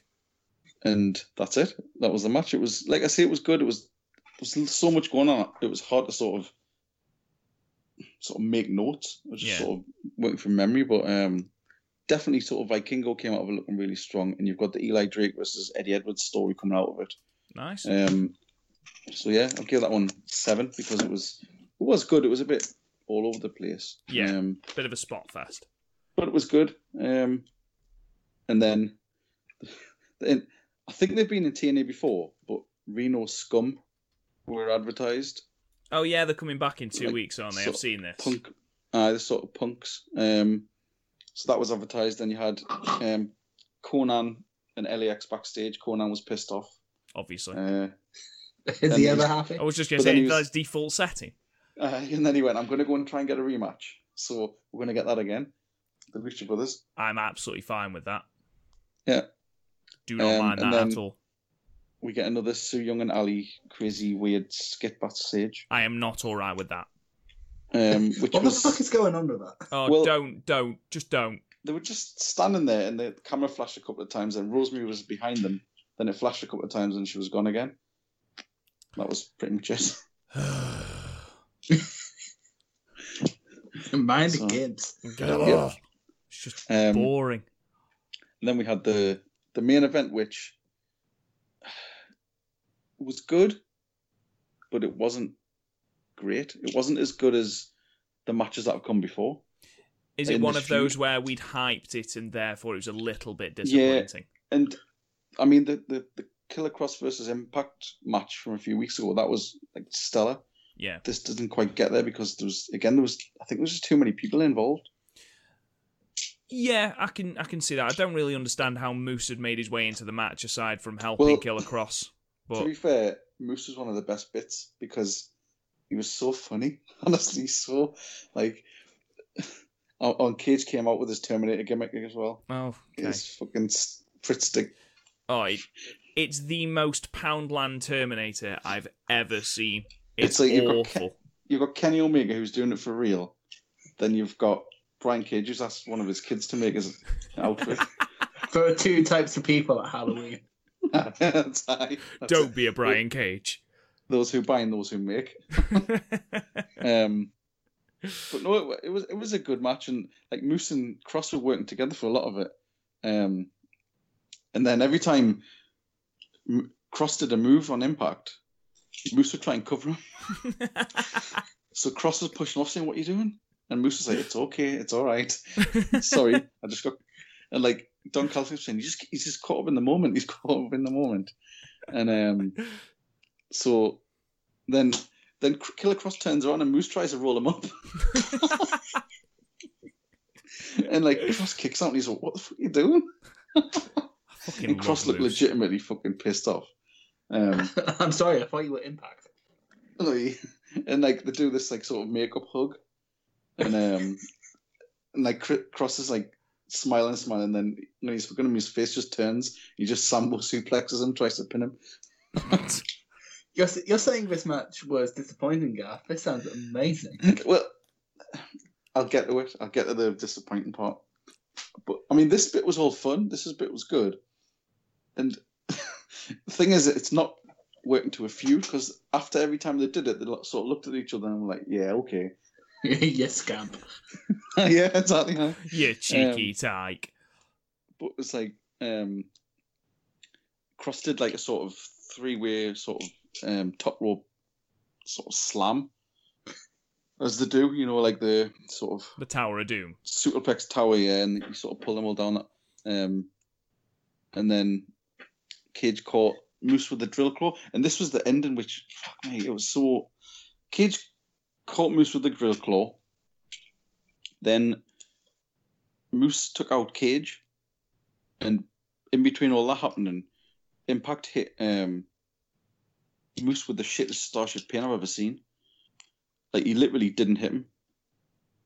But Moose sold it as if he'd been hit with dropped a ton of bricks on him. It's a fucking contrived move, isn't it? It's a shit move. It's not a finisher. It shouldn't be a finisher. Not when he's got the other one, like Moonlight Drive or whatever he calls it. Yeah. All of his moves just blur together because they all have really stupid names. They do all have stupid names. And he does that. He does a really good like mid rope sort of spear. That's a really good move. where he sort of jumps over the rope, jumps onto the middle rope and spears. But fucking hell, I was watching, I was like, please don't be the finish.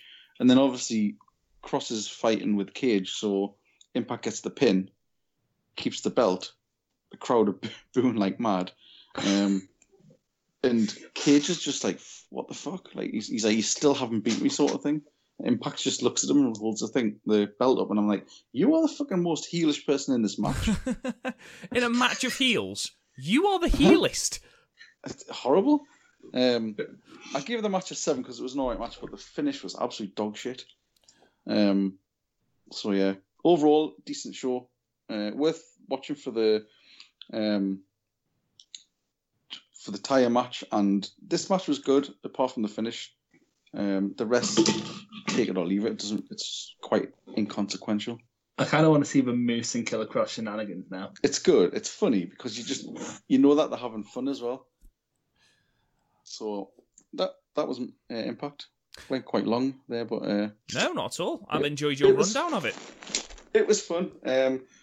Interesting to see what they come up with this week with the feuds that they're building on. I'm actually quite interested to see where they go with Eli and Eddie Edwards, because it means Eli gets on TV more. Well, any chance of Eli being on TV is a good thing for me, so I'm absolutely fine with that. So, Thank you very much, Garth, for your Impact rundown this week. I'm definitely going to check out Ty versus Tessa. I think that sounds amazing, and I'm going to check out the Moose Bants because Moose is hilarious. So we move on to the WWE, and before we go through Raw, SmackDown, and Elimination Chamber, I just want to say, add a little bit of news that we didn't get to earlier because, spoiler, we've had to do this podcast in 2 halves, in case you hadn't noticed. Spot the join. Oh, spot the join, exactly. One of the many. So, one of the Hall of Fame inductees of 2019 has been announced, and it's not China on her own, it's DX, but DX with China. So, in some way, shape, or form, China is in the Hall of Fame. I mean, that's amazing.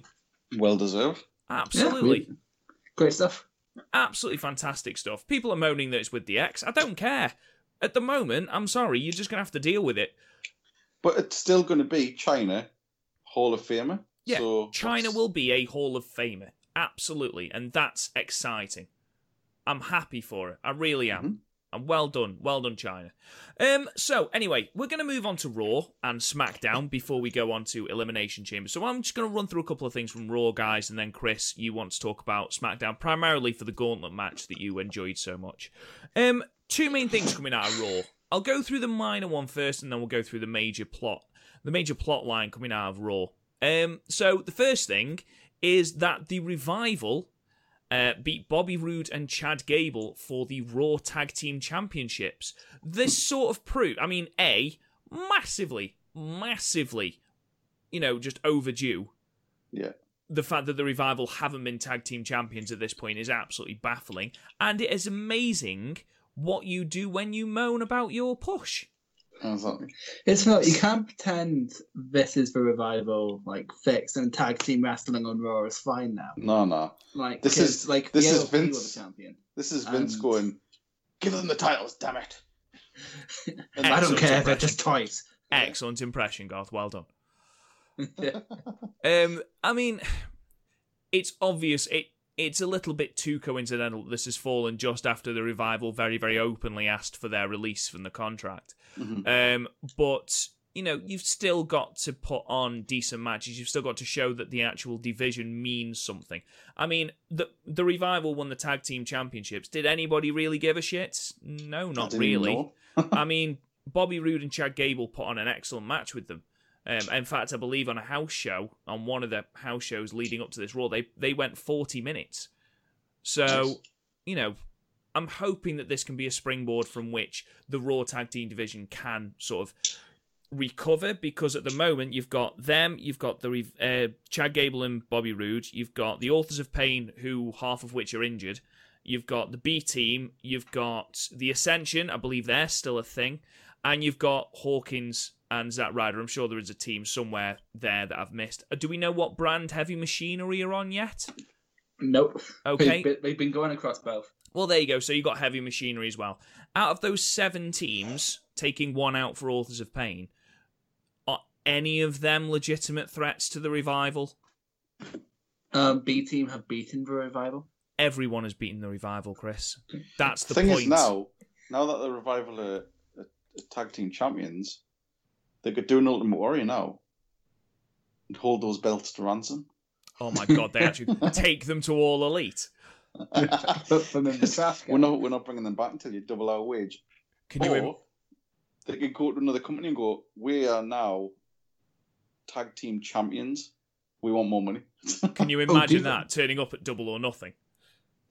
do the Ric Flair thing. We're the real tag team champions. Yeah. All you got to do is put a deposit down on the belt, you're fine.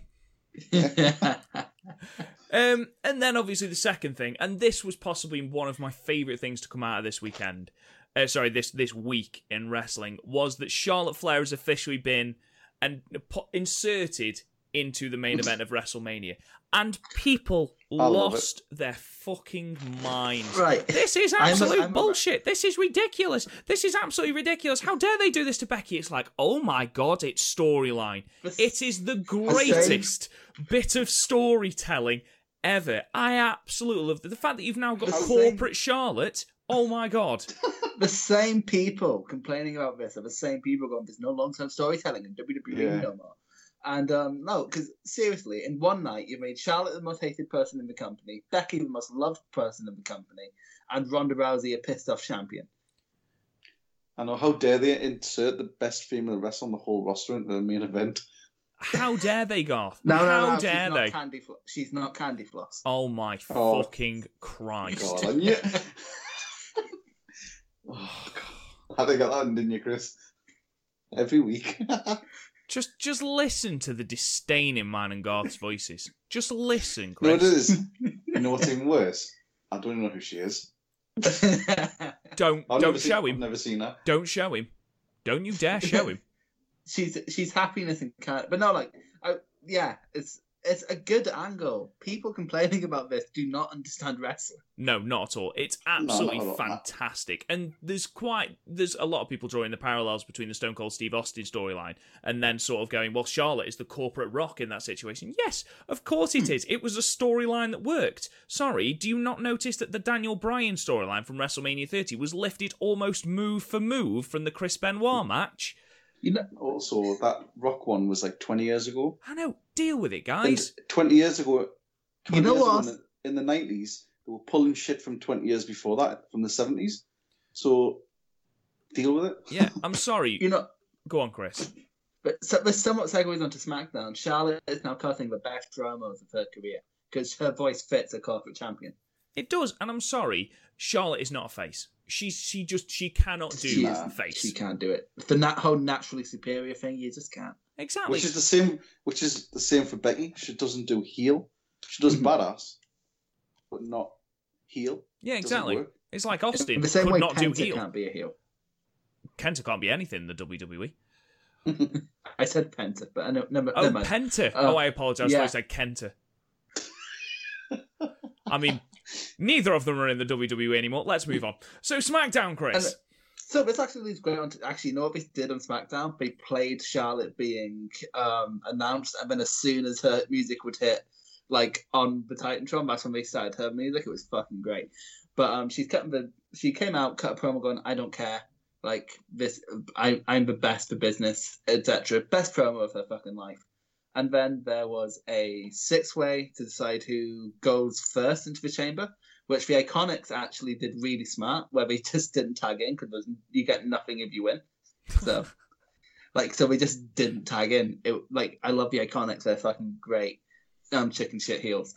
And so, who won that? I forget who won that. Anyway, so next was an amazing Miz and Usos segment, where the Usos were going, "This is blood.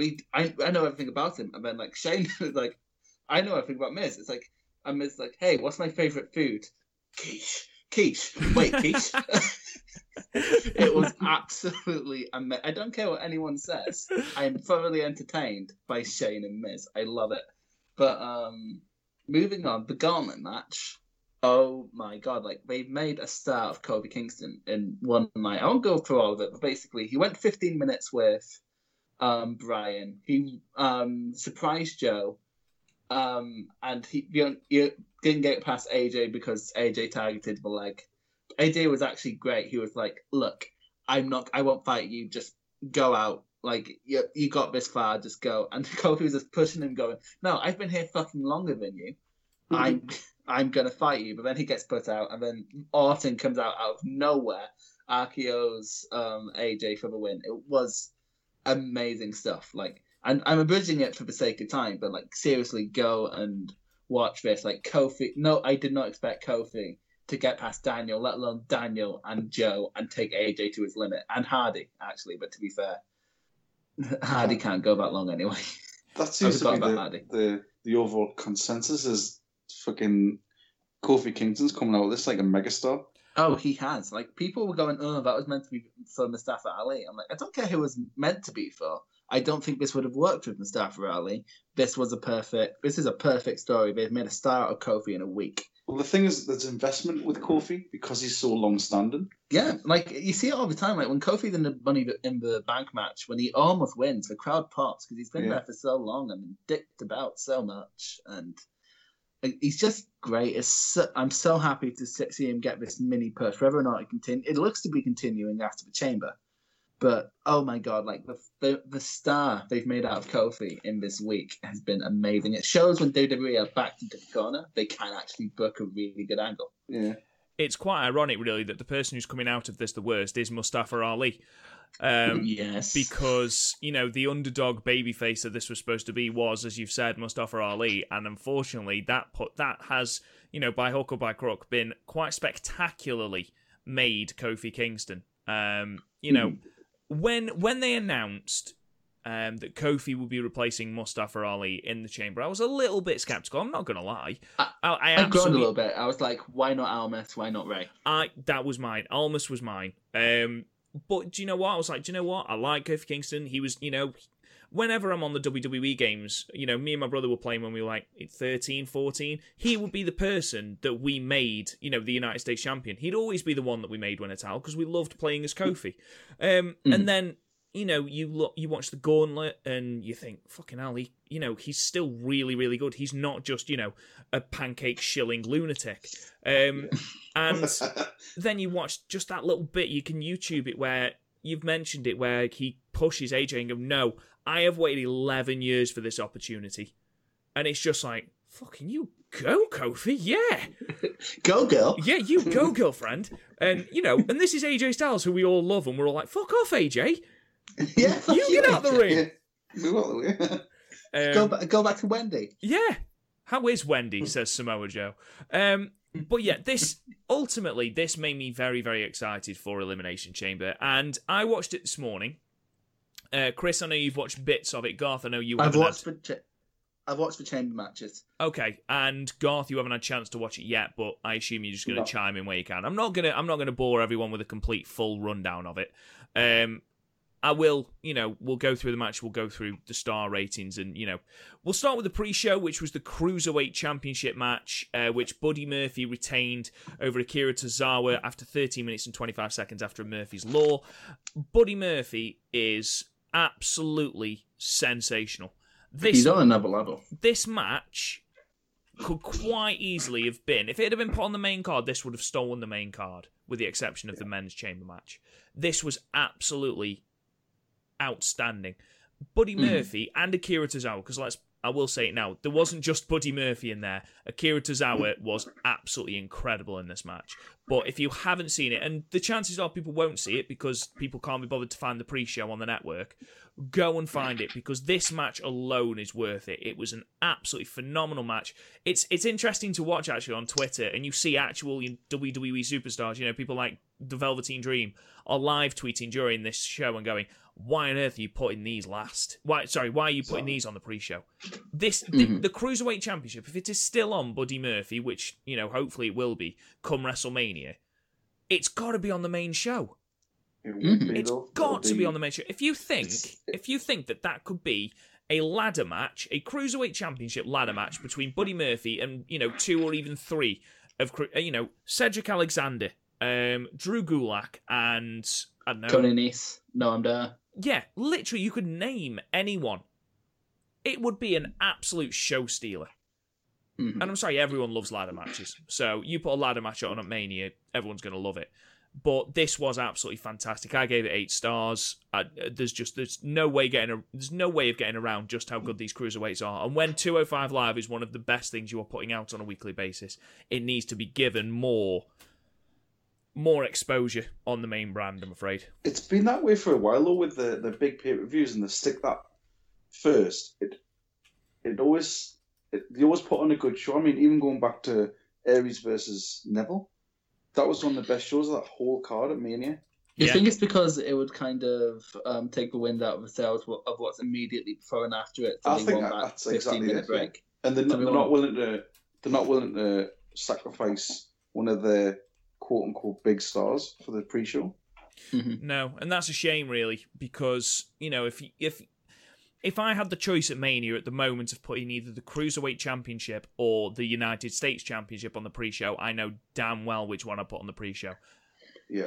You know what, though? I'd be very happy if Cruiserweight Championship start again defended at takeovers. I think that might be a good course of action. Just to give it any kind of exposure, because this match will have got nowhere near the exposure it should have done. And if you are listening, we got a fantastic listening figures for the last show, so thank you for that. And we got a lot of listeners in America. Please go and check out the Cruiserweight show, the Cruiserweight match on the pre-show. Please go and do it.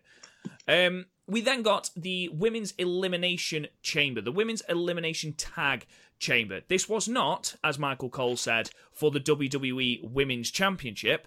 It was for the Tag Team Championships. Michael Cole, you fucking... By the way, those tag belts look like a shit indie promotions tag belts. I quite like them. I quite like them simply because they're different than the WWE Women's Championships. I'm quite happy that they're different. Yeah, but like if you're offered a plate of vomit after eating shit for 5 years, type thing. Like, they're not good. If we ever get shirts, if we ever get merch, that is what I want your shirt to say. You say that this every other podcast. I know you are a living quote machine, I'm afraid. Anyway, the Tag Team Elimination Chamber match, the Boss and Hug Connection, Bayley and Sasha Banks defeated Carmella and Naomi, Fire and Desire, which apparently is the new name for Mandy Rose and Sonya Deville, Nia Jax and Tamina, the Iconics, and the Riot Squad in 33 minutes, almost to the second, to become the first ever WWE Women's Tag Team Champions. Of this reign anyway, because they have had tag team champions before. This was a good match. This was good. It's the best tag one, mostly because Kalisto isn't fucking breaking up tags for no reason. But just because Kalisto isn't in it. I mean, let's face it, if Kalisto was in this tag chamber match, everyone would be like, Santino Marella all over again. I think it makes more sense as a tag team than Bayley and Sasha. But well, Corey Graves was not letting that dog lie, was he? He was like, Sasha Banks stabbed her in the back this time a year ago. What's she doing tagging with her? Yeah, there was a great moment where Sasha pulled up Bayley. Yeah, they were harkening back to 2018, yeah. And you can check out a retro review of that on our website, written by moi. Anyway, so, yeah, just there was a lovely harkening back to that. I don't understand the team of Carmella and Naomi. I mean, one of them's a face, one of them's a heel. I don't really understand that. No amount of dance breaks is going to make Carmella a face. I think she's a far better heel than she is face. They were sort of a team thrown together to go into it, whereas every other one sort of made sense. I thought they had a fantastic showing for Mandy Rose and Sonya Deville, especially Mandy Rose. You know, if the rumours are true that Vince is hot on Mandy Rose, it was very, very clear here. I mean, it's very clear she is, because during the entrance, they blurred out Sonya Deville. They did. And do you know what? I love Sonya Deville. Absolutely love Sonya Deville. She's gotten so much better. Like, she was shite this time last year, but she's gotten so much better. Oh, she has. She's massive. And to be fair, so is Mandy Rose. Because even in NXT, where she hadn't had a lot of TV time before she came up, she was dog shite. And, you know, she was basically a not very good Liv Morgan. And when Liv Morgan came up, she wasn't very good either. So that's not a compliment. You'd have thought these would have been two of the stand out from the Tough Enough roster. Exactly. Nia Jax, every time she touches someone now, it gets to the point where I'm like, is she going to injure someone? And that's not the right way you should be thinking about someone. It's not just that. How does Tamina still have a job? She's shite. She did one thing, and that was the splash onto both of the Iconics to eliminate them. So. Nia Jax, in fairness to her, she went through a pod, and she went to go and spear Bayley, missed Bayley, and went through the glass of the glass in inverted commas. Fucking hell. Because apparently big people can't change their direction when they're going past 5 miles an hour in WWE. Jesus Christ. Honestly, she went through it with the same reckless abandon that has led to so many injuries. It's no wonder she injures people. Fuck me. The Riot Squad looked decent for the short time they were in it. They did the twin crossbodies off the top of the pod. The Iconics, there was a very, very funny bit where they locked themselves back in a pod so they didn't have to face Nia Jax and Tamina. That was very, very funny. The CM Punk spot. Yeah. What I will say is, I love the Iconics. Peyton Royce, new hair, very nice. One thing I will say is that the women's evolution, ladies and gentlemen. Yeah. Their voices are so fucking shrill. Don't get racist now. Oh my god. Billy Kay especially. When everyone was down and they got let out of the pod and he just went around pinning everyone, which is what Elias did last year in the men's chamber. Just every time that someone kicked out, they would scream, and it got to the point where it was like, okay, this is deafening now. This is not nice. This is gonna sound weird, but Billy Kay reminds me of my cousin just because of how she fucking acts. It's weird. I'm going to quickly spoil it for you now and say Billy Kay is not your cousin. Don't go tweeting that shit out, okay? Chris is not related to Billy Kay. I like how you're trying to pinch a new gimmick in the bud right before. Related to random wrestlers. So we then got to the closing stretch, and it was between the two teams that actually started out. It was the Boss and Hug Connection and Fire and Desire. And the entire match, they played very, very well on Sasha Banks' injury that sort of almost kept her out of Elimination Chamber. And she went and locked Sonya Deville in the bank statement, but couldn't lock it in with both arms. So she wrapped her leg and held her leg around the face of Sonya Deville, and Sonya Deville taps out. Boss and Hug Connection get a massive pop. They are the first WWE Women's Tag Team Champions. Overall, a good match. Very, very serviceable. I thought there were some really good spots. I'd give it 7 stars. I'd go 6. In the grand scheme of Chambers, it's sort of in the lower half, but just because of how many chamber matches they've been. But no, it's good. I'll give it 6. I'll concede for the sake of niceness, just to freak Garth out some more. We then got a match for the SmackDown Tag Team Championships, and it was the Usos defeating The Miz and Shane McMahon for the WWE SmackDown Tag Team Championships. Who knew, boys? All you had to do was get yourself arrested for assaulting a police officer to win the Tag Team Championships, 3 days later? Fair play to him. Vince is just looking at that going, oh man, he's legit. Yeah. What a badass. In all seriousness, this match started off with The Miz coming out and sort of cutting a promo on the crowd. He then said that him and Maurice have got another announcement, and they are expecting their second child. So that was quick. Yeah, that's what I thought. So, congratulations to them both. The Miz then said he was dedicating the match to his father, Maurice, his daughter, and his unborn child, and promptly lost, which is always nice. But this was a very, very, very enjoyable match. Far more enjoyable. He didn't dedicate it to a dead guy. No, obviously not. It was far more enjoyable than I thought it had any right to be. Shane McMahon did Shane McMahon things. He hit one of the Usos with the Coast to Coast, then went immediately to the opposite corner to do it to the other Uso and got super kicked out of the sky. That was, incredibly entertaining. We then got him doing the elbow drop through the announce table. And then the ending came when The Miz goes for, he hits skull-crushing finale, goes for the pinfall. I think it's Jimmy kicks out at 2, and sort of in the process of kicking out at 2, sort of rolls The Miz up. And the Usos are your new tag team champions. I thought this was, again, really far more enjoyable than McMiz, as we'll call them from now on. McMiz's match against The Bar. I thought that the Usos were a far more suitable opponent for them. They're contrasting styles sort of helped. I assume that the Usos are now going to hold these belts till Mania. Who do you think they are going to face at Mania? Who could they possibly face who's like new? I think you'd have to do an NXT call up at that point to have an interesting feud. Let's have a machinery go there. Is that an interesting feud, though? I'll be honest, if Heavy Machinery got put into that spot ahead of Sanity, I'm afraid my head might explode. Or Sanity are done. I don't think they were. They're just going to be like the new Ascension. It's just absolutely ridiculous how they've been used. I mean, I will admit that, fair enough, their gimmick doesn't come across that well on the main roster. It's similar to how the Wyatts came across, but without the, smoke and mirrors.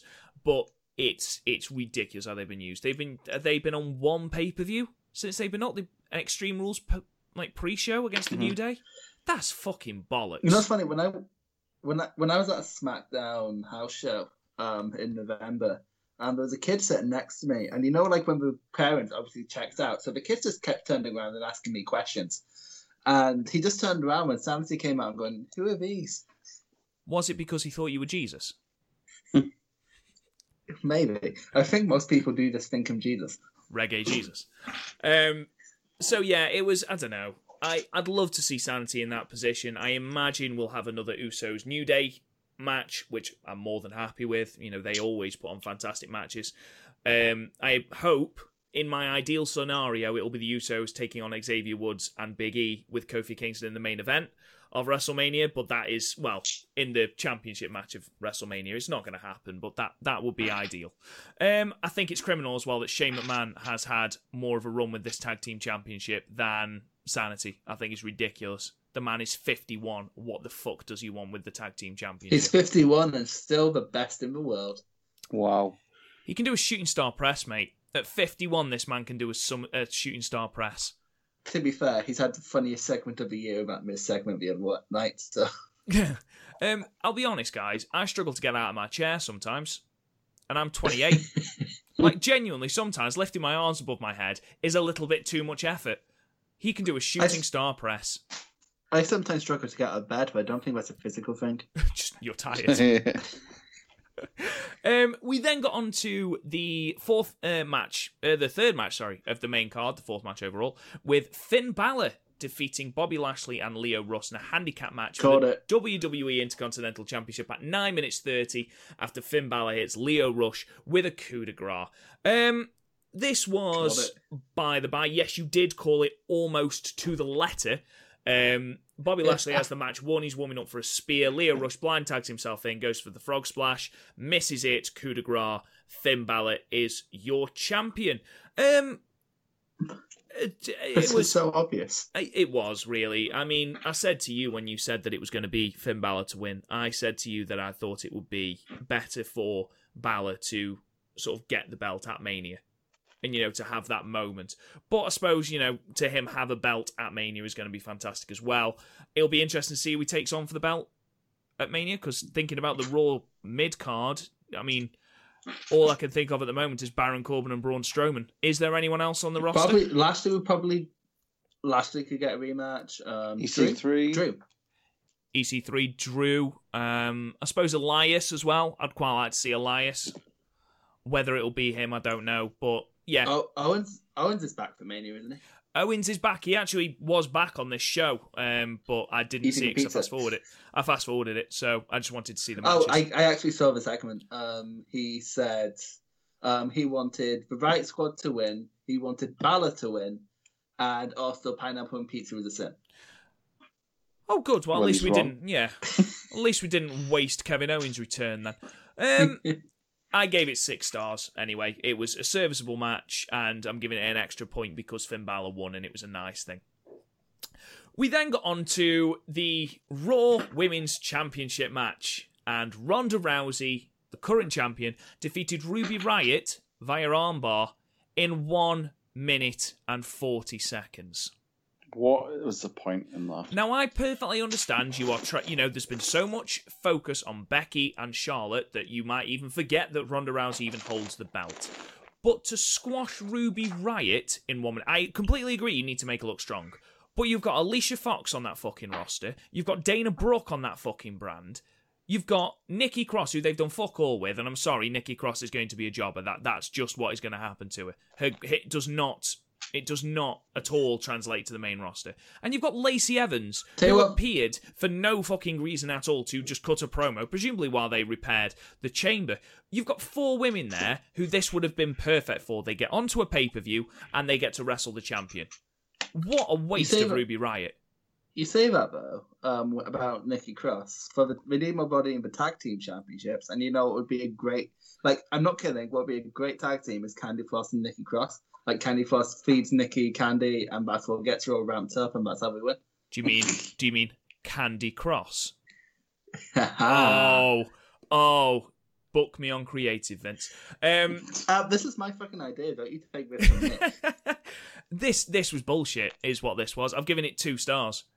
Because 2? That's generous. Wow. I've given it 2 stars because, A, you can't give a 1-minute match anything, higher than a 4. But then the fact that this was Ruby Riott as well, and I'm not saying Ruby Riott should be in the main event, obviously not, but she should not be being jobbed out to the champion as though she's fucking nobody. Maybe have Ruby in the chamber and have Liv job. Exactly. Just any other member of the Riot squad. I mean, Liv, don't get me wrong, I've said she wasn't great in the ring when she first came up. I think she's improved massively as well, and I thought she was actually she was actually smoother than I thought than Sarah Logan was in the chamber. But she could quite easily be jobbed out here. Just give them a match at Fastlane and actually have a match, because this just stank of, do you know what? We haven't got a lot of time. We need Ronda Rousey to look strong. Let's job Ruby Riott out. What a waste of time. Complete waste of time. Why didn't they just do a champion versus champion match? Because it's not Survivor Series, Gaff. That's not the gimmick. I know, but where's Asuka? That's a good point. This was a very, very raw, heavy show. He's probably just screaming at someone in Japanese. Probably. It'll be interesting to see where Asuka takes on at Mania. Because if Charlotte and Becky are both going to be in the main event, who have you got? I mean, I don't really want to see Asuka versus Naomi. I definitely don't want to see Asuka versus Carmella. That fucking match is burned into my brain from Money in the Bank where James Ellsworth came back. I mean, who else is there? I mean, you could have Mandy Rose, potentially, or Sonya Deville. Have Sasha jump over? No, she's the tag champion. She's tag champion. So, to be honest, I'd quite like to see Bayley and Sasha taking on Fire and Desire. Call up Toni Storm. Why not? Shayna Baszler. Could be Shayna Baszler. That could be interesting. Io Shirai, Kairi Sane. I imagine. Are they? Io Shirai. Io Shirai is going to be challenging then Kairi Sane. Why not? Yeah, bring Kairi Sane up. Why not? Yeah, I think that would be a good match. Asuka versus Kairi Sane. Yeah, Io Shirai, I think, is taking on Shayna Baszler at NXT Takeover. Yes, because she pinned Baszler on NXT TV. So. But I believe it's not called NXT New York anymore, is it? It's NXT Takeover Blacklist. I think I've seen it being renamed as. I think it's because they already have a Takeover Brooklyn and we don't want to sort of step on its toes. So. Fair enough. We then had, right now, I don't know if I said this on air or before, because I saw it all sort of merged into one rage-filled hatred rant. But the next match was Baron Corbin defeating Braun Strowman in a no DQ match in 10 minutes and 50 seconds with the help of Drew McIntyre and Bobby Lashley. So not only are we getting more of that cavalcade of shit, but... Oh, fuck, Lashley was there. Lashley was there as well. No, Lashley was there as well. So, not only that, we get more of this bullshit, and all of this shit about how Finn Balor replaced Braun Strowman in the match at Royal Rumble was because we couldn't afford to keep giving Braun Strowman losses. I mean, what? It wasn't a clean loss, to be fair. It wasn't a clean. Do you know what, though? Genuinely, I don't watch Raw anymore. I don't, because I'm sick of seeing Baron Corbin. He's a boring wrestler. He's got no charisma. If he was a charismatic heel, not even a charismatic heel, just a hated heel. But he's not. He's just boring. He's just bland. He is the tofu of WWE Raw. He is just there, like a bad smell that you cannot get rid of. He's a teenager's sock drawer. You just can't get rid of it. It's rank. He's rank. The entire match was shit. And this entire thing of handing Braun Strowman yet another loss. Braun Strowman, by the way, who they've booked into oblivion and no one cares about anymore. You had the hottest face in the entire WWE, and you've spaffed it up the wall. Second time I've used that this podcast. So, do you know what? No, it's 4 stars, and that is being fucking generous. I quite like Baron Corbin. I can't see where. Shut up, Chris. I can't see where they're going to put Braun or why anyone will care anymore. Can I defend Corbin for a second? No, you can't. What worries me is that is that Baron Corbin is going to get a prominent spot on the WrestleMania card at the expense of the Cruiserweight Championship match. Tell you know what? Have Corbin in the Cruiserweight Championship match. He's definitely 205. If Buddy Murphy's 205, then Baron Corbin is. If Shingo's a junior, that's true. Just have Baron Corbin be the first 2-time winner of the Andre the Giant Battle Royale. Do you know what? I don't give a shit. Name it the Baron Corbin Battle Royale. I just don't want him anywhere near the main card because he's the mainstay of Raw at the moment, and it is dull as balls. And I'm not talking about it anymore. So sorry, Chris. His NXT character was great, to be fair. Like his NXT thing of, hey, these Samoa Joe guys, yeah, I've never heard of them. Fuck it, I like that. like a wrestling hipster. Yeah, basically, I do like Baron Corbin. He has a cool finishing move. He's fine. Yeah. I couldn't be less interested in Baron Corbin as a person or a character. He's boring. I thought you were going to say I couldn't be more disappointed in you. Well, I mean, that goes without saying. We then move on to, like I say, 4 stars, and you can't change my mind on that because I'm in charge of the star rating system. So we then move to the Elimination Chamber match for the WWE Championship with Daniel Bryan retaining over AJ Styles, Jeff Hardy, Kofi Kingston, Randy Orton, and Samoa Joe. I've said to you guys before we came on air that this is the most invested I've been in a WWE match for as long as I can remember. Oh, absolutely. Like, Jesus, what a good match. Jesus. Like, the fact they made Kofi Kingston run the gambit again, and it worked, because he's suddenly very fucking over. It's amazing. The reaction of the crowd is absolute lunacy. Absolute lunacy. I mean, we're not going to run through the entire thing because it could take fucking days, but it started with Daniel Bryan and Samoa Joe chopping the living shit out of each other. I mean, I'm not saying that Daniel Bryan chops very hard, but you could unlock his phone with the fingerprints he left on Samoa Joe's chest. Then AJ Styles came in, and AJ Styles just targeted Daniel Bryan, just tried to hurt him. He hit a phenomenal forearm. As Daniel Bryan was climbing the Elimination Chamber, AJ Styles did a phenomenal forearm off the ropes onto the back of Bryan and knocked him off the ropes. That was really cool.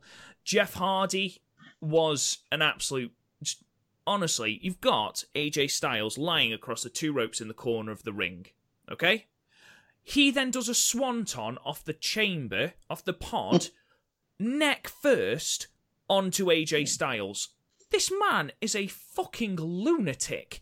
Watch the spot. It's just before he gets eliminated by Daniel Bryan. Honestly, you look at it and go, well, that's it, broken neck. He's out for life. And he just gets up. How has he not been injured more? He's only been injured like 2-3 times. I mean, Chris, you've watched this match. Can you please attest to just how absolutely ridiculous that spot was? Oh, I audibly gasped. It was like, oh, God. I think with Jeff Hardy, the case is, it's like, he is so broken, he can't get any more broken. He can't. He's at peak broken. Yeah, so he just sort of manages day to day. Just honestly, he must have been it. It's no wonder he got eliminated straight after, because honestly, fuck me. But the real story here was Kofi Kingston and Daniel Bryan.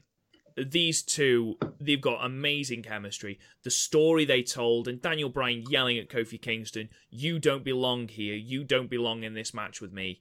It was absolutely incredible. You've got Kofi Kingston doing the trust fall off the top of the Elimination Chamber. You've got him going for a frog splash and missing off the top of one of the pods. So he ate shit. The 2 count when he hits Trouble in Paradise on Daniel Bryan. The noise and the reaction from the crowd is absolutely deafening. I mean, the chants of Kofi were all around. New Day rocks. There's a brilliant bit where everyone's still in the pods, and it is Samoa Joe, Daniel Bryan, and Kofi, because Kofi comes out third. And it cuts to just behind Kofi, and there's a New Day rocks chant. And Jeff Hardy, unbeknownst to anyone else, is just standing, clapping along to the New Day rocks thing. It's brilliant. Jeff Hardy's like, I found a way to get myself over in 2019. It was amazing. But I just wanted to quote a tweet that Mike Kanellis sent out.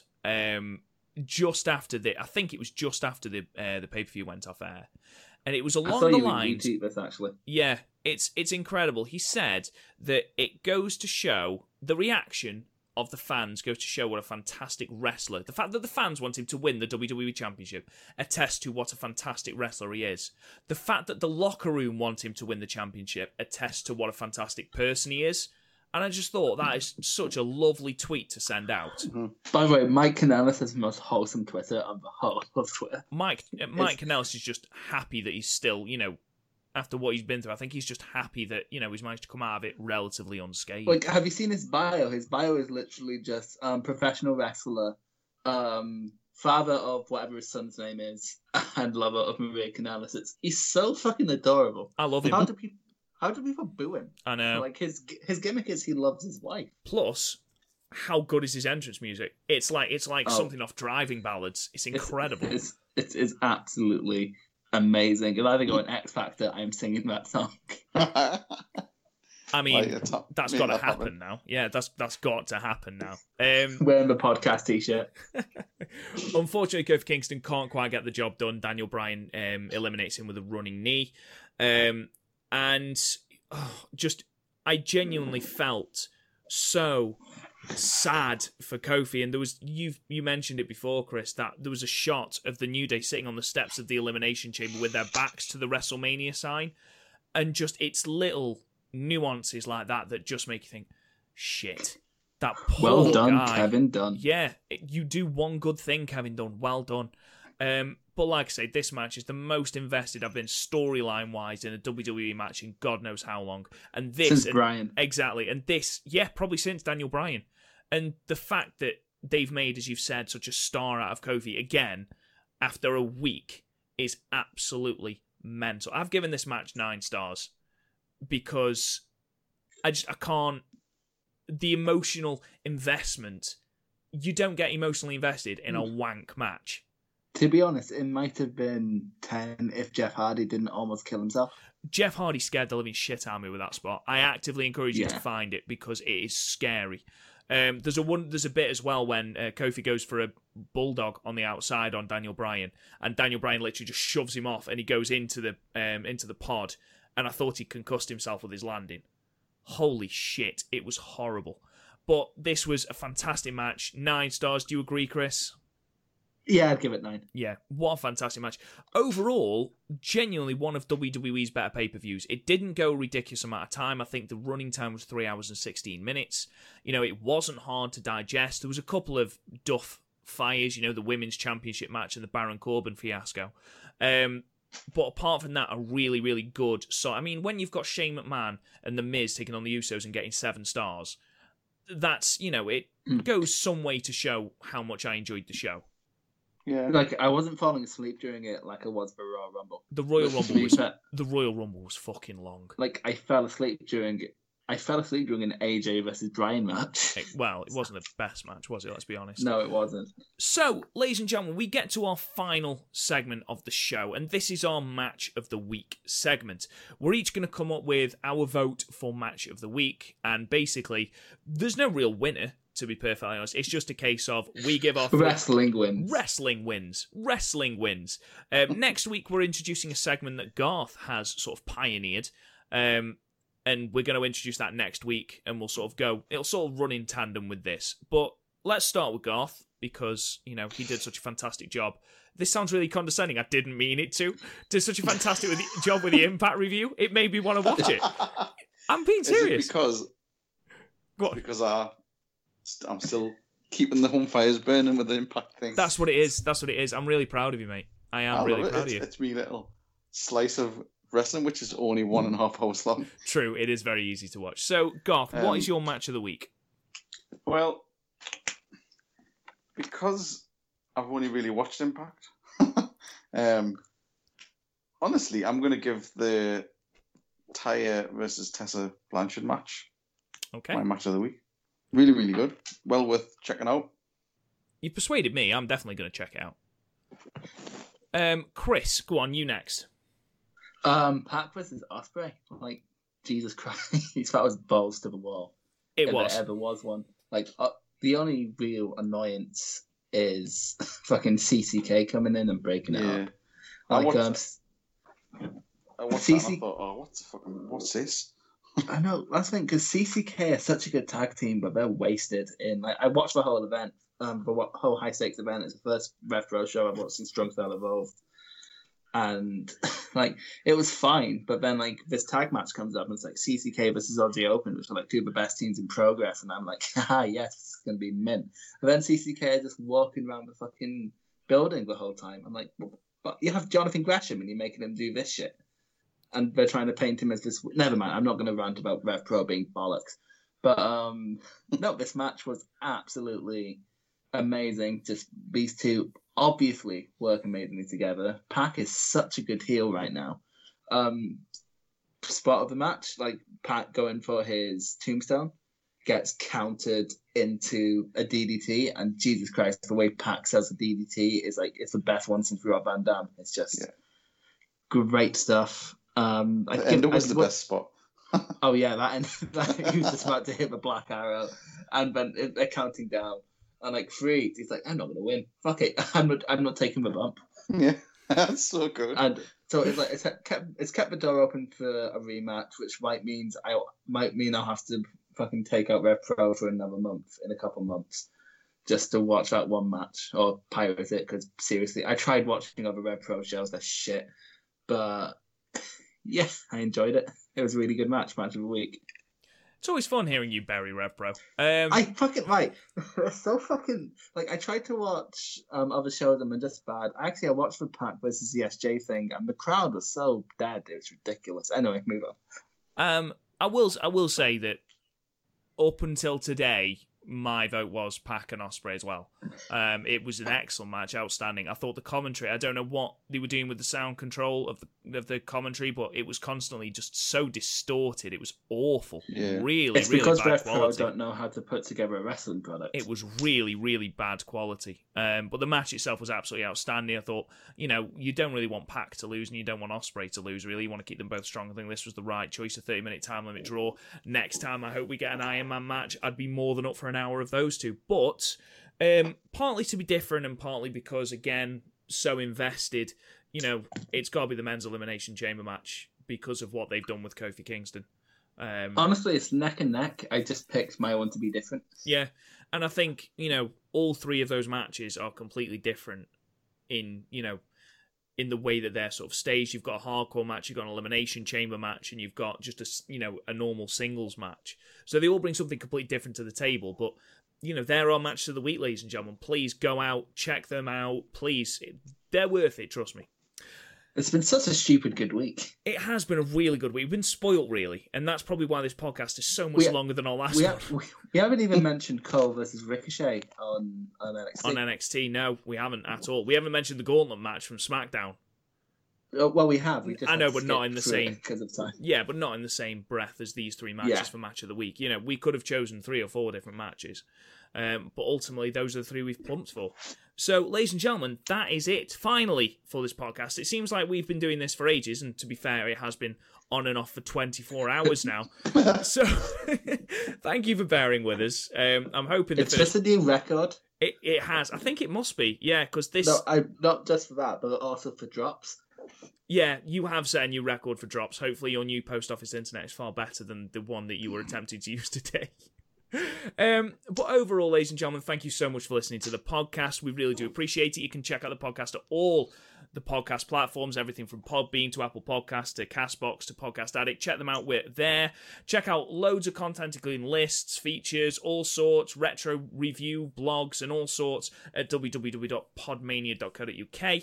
You can check out us on Twitter at Podmania. You can find us on Facebook. It's at Podmania Podcasts. You can find us on YouTube at Real Rob Goodwin. That's me plugging my own Twitter handle there. At Real Podmania. Where you can also check out our eFed PPW, where I am absolutely smashing the ratings still. Then, check us all out on Twitter, at Real Rob Goodwin for myself. Chris, where are you? Young Lion CXT, at me. Fucking stupid marks. Yep. Good, yeah. That's good. Alienate our audience there, Chris. Any disenchanted Rev Pro fans, just, start yelling at Chris. That's not us, Chris, at Young Lion CXT. Garth, what's your Twitter handle? At Drummer Jackson. And hopefully next week we'll be back on a Sunday as opposed to a Monday. Internet, fingers crossed, internet providers, be willing, please, guys. But thanks so much for listening, and we'll talk to you guys again soon. You've been listening to the Podmania Pro Wrestling Podcast. Follow us on Twitter at Podmania, Facebook at Podmania Podcasts, and YouTube and Instagram at Real Podmania. And check out the website podmania.co.uk. Until next time, wrestling fans.